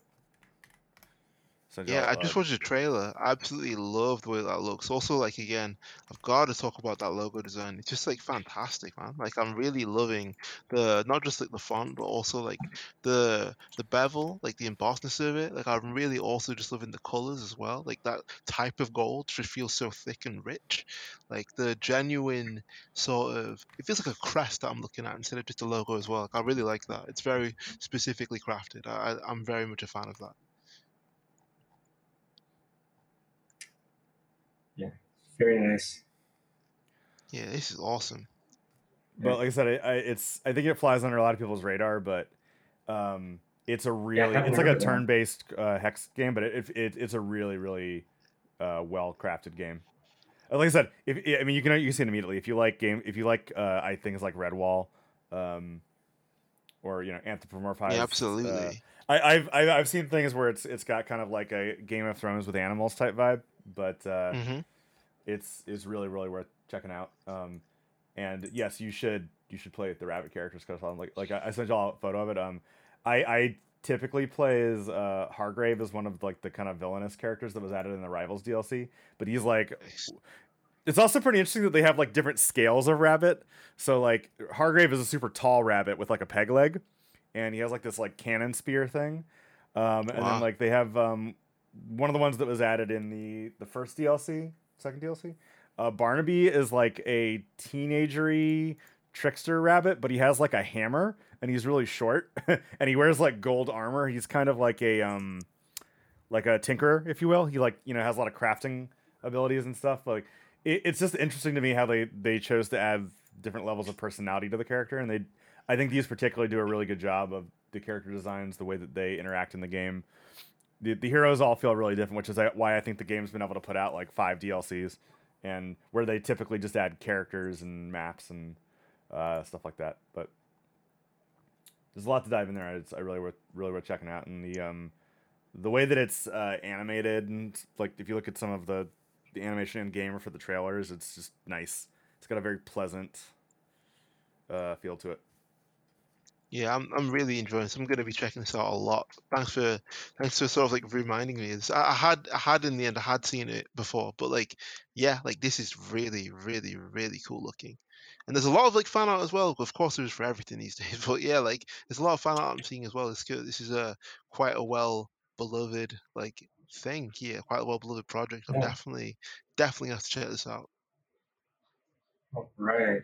Very cool. Okay, guys, I think we should wrap things up soon. Yeah. Anyone got any last minute parting rabbits? I'll throw one out. Yeah, I think we're good. Oh, I'm gonna throw one out there real quick. Gotta show some love to Jumping Flash. One of the first. That's the one I thought Richmond was gonna come up with the first time. Yeah. Just a lovely game. First-person shooter where you control this giant hopping rabbit mecha going through this charming low poly world. And keep in mind, this was with the original PS1 D-pad, which was pretty much just a slightly evolved SNES pad. There were no analog sticks, so just a D-pad. So how did they make the first-person controls work? Especially when it was a platformer, right? Lots of jumping. And they came up with a genius solution for the jumping, because like jumping in first person to this day is pretty imperfect in a lot of games, but Jumping Flash nailed it, because whenever you jump in that game, you go super high, first of all, to the point where like it would trigger people's vertigo. But when you jump, the camera automatically orients towards your feet. So you're actually looking down as you're soaring through the air, but you can still control where you're falling. So it actually really allows you to aim. And also in that game, in addition to shooting enemies, you can also jump and land on them, Mario style. And it's just a really low-tech, simple game, but it's really fun. The levels are really well laid out. The simple 3D controls work really well, without free camera movement. And I think it's really worth revisiting. It's got such a cool atmosphere to it. It really embodies the best of that like super early low poly, like people are just dipping their toes into CG and just using really basic shapes, and it's just so pleasant. Okay, that's all I got to say about that. All right. Okay. Sean's got one and I've got one. We'll be super fun. Okay. I got to throw in one real quick one that I actually can't believe that Noah mentioned, because it is a part of video game history, which comes from Do a Barrel Roll, which is Peppy Hare from Star Wars. Yes. Yeah. We'll have to do that one. So I don't know. I just wanted to give him a mention. Like I said, he's literally a video game meme. I don't know if a lot of people know that it comes from Peppy, who is a rabbit. Oh yeah. He's actually pretty cool looking. He has this like he has like I think he has what looks like a scouter actually. He's got like very. He totally has a Dragon Ball scouter. Yeah. But he's got that kind of like wise. You would almost think that his outfit's like a reference to Bison or something. It's just got a lot of interesting elements to it, but he's got a really good character design. I enjoy it. Yeah, that's one thing that I've liked about all of them. Yeah. They all have like little scouters on and stuff. It's so sick. I just want to mention, man, really, really fast, but just like, yeah, I've got just this really, really cool, just amazing character that's gonna blow your minds with. It's Mirko from One Punch Man. It's Mirko from My Hero Academia. Just like, like Koyo Horikoshi really put his whole back into his design. Like, I love the fact that we get not only just a super cool, like, kick-ass bunny rabbit character, but also like a character who's very much like darker too. Like, I'm a massive fan of that, of course. But on top of that, like the utilization of just like, again, such cool, not just colors, but just like the shape languages, the ways in which she moves, the actual types of attack that she does, and like how she's able to utilize her quirk for not just like attacking, but for defense and for movement too. Like, it's just amazing. Like, you would think, of course, like, oh wait, what can like a rabbit do? But like, she can kick super hard, she can jump, she's hyper agile. Like, she's just really intriguing. Like, I really, really love the fact that like she's just well thought out in so many different ways. Like, even for example, her just persona and demeanor. Like, she's just so confident. She has such a zest for like life. She's fully capable of so many different things, but she'll show you that as well. She's not afraid to run into battle and to jump straight into the firing line. But at the same time, she's also just like so well skilled and has put so much time and work and effort into becoming so skilled that like, again, like she does that because she can, not just because she has to. Like, it's really, really well put together. And again, I'm just a massive, massive fan of this character ever since I first read about them years ago. Just really, really, really cool. Yeah. To me, she's kind of like if Saiyans derived from rabbits rather than apes. Yeah. That's really well put together because like it's exactly how she is. Yeah. Shout out she's to so our like buff battle rabbit, hungry and like she will absolutely never stop like fighting no matter how much damage she takes. Like, she just like she's like that TV tropes term the Terminator. Yeah, exactly. Yeah, she'll just keep going and going and going. Just, yeah, it's like the Energizer Bunny, but just there you go.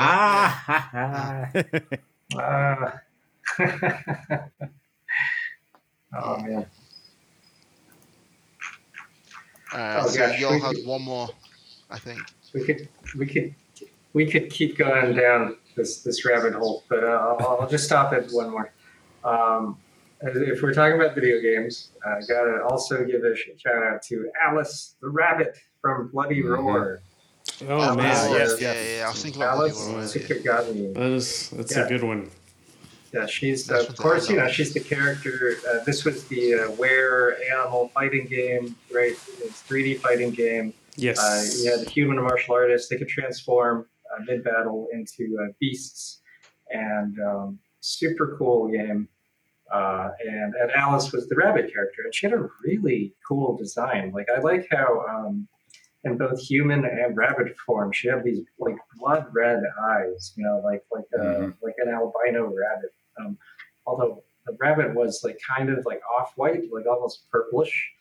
And something I also really liked about Bloody Roar was like it had really unique characters. And even though like Rabbit Girl, you expect her to be like, a sexy bunny girl, but actually like she's really muscular.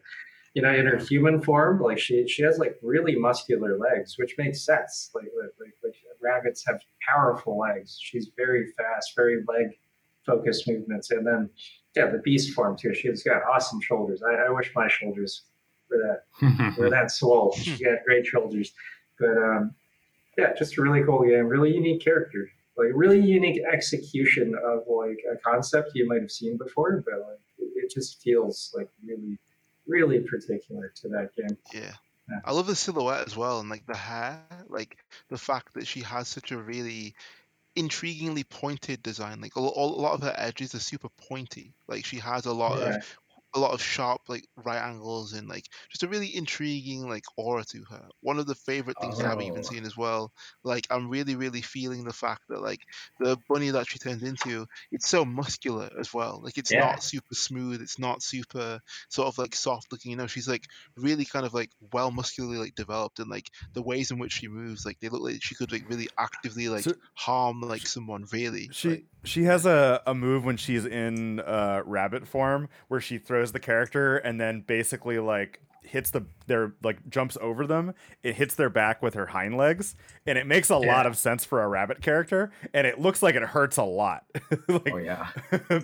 It makes I don't know. I also really appreciate about Bloody Roar about how like transforming into their beast form is just something you can do in the middle of a move. Like it's not like a super and that's it. Like you can transform in the middle of a move combo, and she has a pretty devastating combo where you combo into it, and then there's a grab, and then she finishes with that thing where she flips over you and then like smashes your back with her rabbit legs. And I've actually seen it kill people before. Like, it's pretty devastating looking when it KOs you.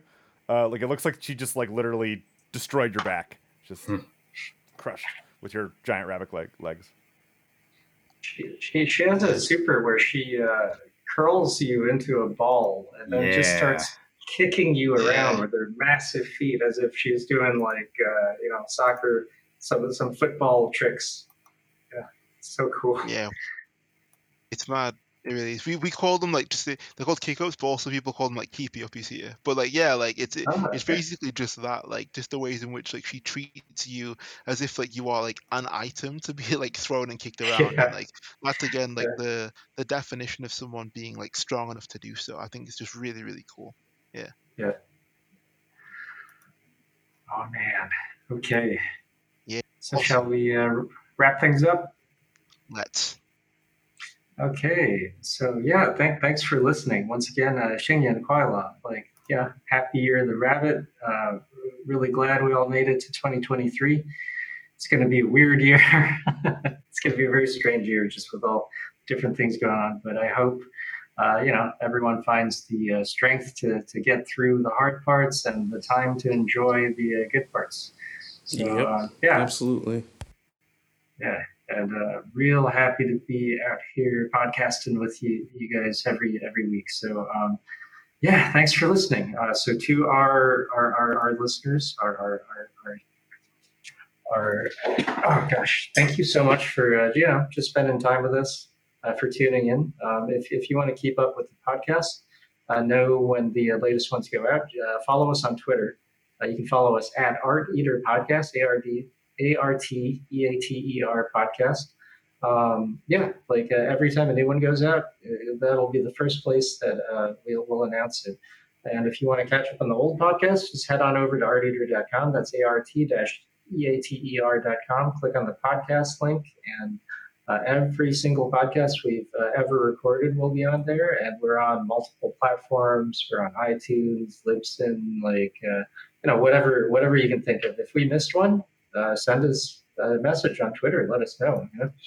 And I'm your host, Richmond. You can follow me on Twitter at Richmond, RICHMOND _LEE, Richmond Lee. I'm frequently on there. Less and less lately. Been spending more quality time on like actually reading stuff, watching stuff, not just commenting on stuff, like actually digesting stuff, and that's been real nice. And of course, work, lots of work. But feel free to send me a line on there. Let me know how we're doing. I'm always happy to chat about art and just beautiful things. To the rest of the Art Eater team, please let everyone know, what you're up to and how people can follow along. Sean, why don't you kick things off? Hey, I'm Sean. You can follow me on Twitter at Daborsk, DABORSK. I talk about PC gaming, games, UI design, that kind of thing. I retweet what these guys do. Otherwise, you can book me on adplist.org. I've been doing a lot of mentoring recently. So it's free on both angles. And even if you don't book me, it's a ton of great product marketing, design people. So if you're looking to change your career, portfolio review, get into the game industry, it's a really good resource. So I've been putting a lot of time into that. And then I'm gonna start working on some videos for Art Eater, and so I wanted to mention that we'll be working on the YouTubes eventually. That's a 2023 goal that I have. And then I'm also I have a book coming out that I'm like nearly done with, so I'll start hyping it up once once the publisher gives me a date, but we're super close. It's basically done. I'm excited about it. I've only been working on it for like 3 years, so if anyone ever is like, "Oh yeah, just write a book," it's easy. It's not as easy as you think. Yeah. But yes, follow me on Twitter.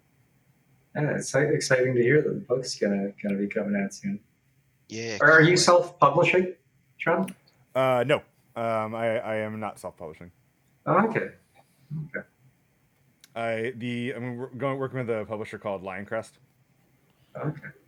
It's actually the Nice. third publisher I've had because the first two got frustrated that I wasn't finishing the book. I'm not well known for not finishing things, but it's like, I don't know. It's one of those things where really, it really wasn't easy to finish, to keep yourself self-motivated. But yes, Lioncrest will be publishing it. Doing your own thing is so different from doing like client stuff, Yeah. So that's a really quite an accomplishment to get that done. I can't wait to read it. Yeah. Okay. All right. So is James there? Do you like anime? Do you like Cowboy Bebop? Random tweets about food and the elusive world of vaporwave. If you like any of those things, the web zone on Twitter of Beefy Kunoichi might be right for you. By following Beefy Kunoichi on Twitter, shuffle its influences as well as advertisements for his budding and ever-growing Patreon page, where you will find amazing tutorials about how James Stanley approaches the wonderful world of art. If you are into any of these things, following Beefy Kunoichi on Twitter at BEE_FY_KUNOICHI just might change your life. Don't let the wonderful world of Beefy Kunoichi pass you by. All right, so that was really good. I need a new intro then. Yeah, that was awesome. But yeah, so That's great. everybody, I'm so glad that we could wrap this episode up. I had a fantastic time. Sup everyone, it's Adam, pleased to be here once again. It's your favourite game, level designer, pixel artist and also international taekwondo fighter, and it was a pleasure to be back here with the crew, plus a wonderful guest once again. So I go by AJ on Twitter. You can find me over there at AJ Mattis. That's AJMATTIS. For all of your viewing pleasure, I love to retweet and share all kinds of cool art and creative projects that I see. So if anyone needs any help regarding or related to pixel art or anything else similar, I am always active at the moment. So please do get in touch if you liked anything that I had to say. Drop me a message, give me a follow, and yeah, we can chop it up and have a little conversation. But yeah, that was absolutely wonderful. I'm so glad that we could gather and share all of our favorite bunnies and rabbits throughout different areas of fiction and also reality. Yeah, I'm really, really happy and I really had a wonderful time. Now, time to throw it over to our good pal and friend Darius. Tell the people where they can find you. Yes. Hey, everybody. I'm Darius Scott Hill. The Scott is actually important because, as I have come to find out, there are multiple Darius Hills out there that are also artists, which blew my mind. But you can find me everywhere on social media at Burnt Moth 19, BURNTMOTH19. That's also the name of my website. We can see my full portfolio, or the easiest thing would probably be to use that same name in Linktree. That has links to everything: my portfolios, my online shops, and this, that, and the other. And my most recent project, you can find the game I've been working on, the SenecaProject.com. The full name of the game is Seneca 7, A Cyberpunk Odyssey, and there's a demo available on Steam right now. There has 2 episodes, and you'll get at least an hour of gameplay out of it. Although I take a lot longer because I play games very methodically and carefully. I'm an old man, but that's that's where you can find all my recent stuff. Yeah, Darius did some fantastic character designs for that game. That's my favorite part of the game. Yeah, thanks. Yeah, thanks for having me on. I hope to catch as many more of these as I can. Absolutely. Yeah, this looks awesome, by the way. I'm definitely hyped about this Seneca 7. So you definitely have a new person interested. This is awesome. Cool. Hell yeah. All right. Thanks so much, everybody, for listening. We had a great time and hope that you did too. That was another one. We are going to bunny hop off of this podcast now and catch you all next time. Take care. Hope that you enjoyed it. And also, once again, Happy New Year. Take care, everybody. Peace out. Bye. Yep. Usagi Yojimbo. Yeah. Actual music, baby.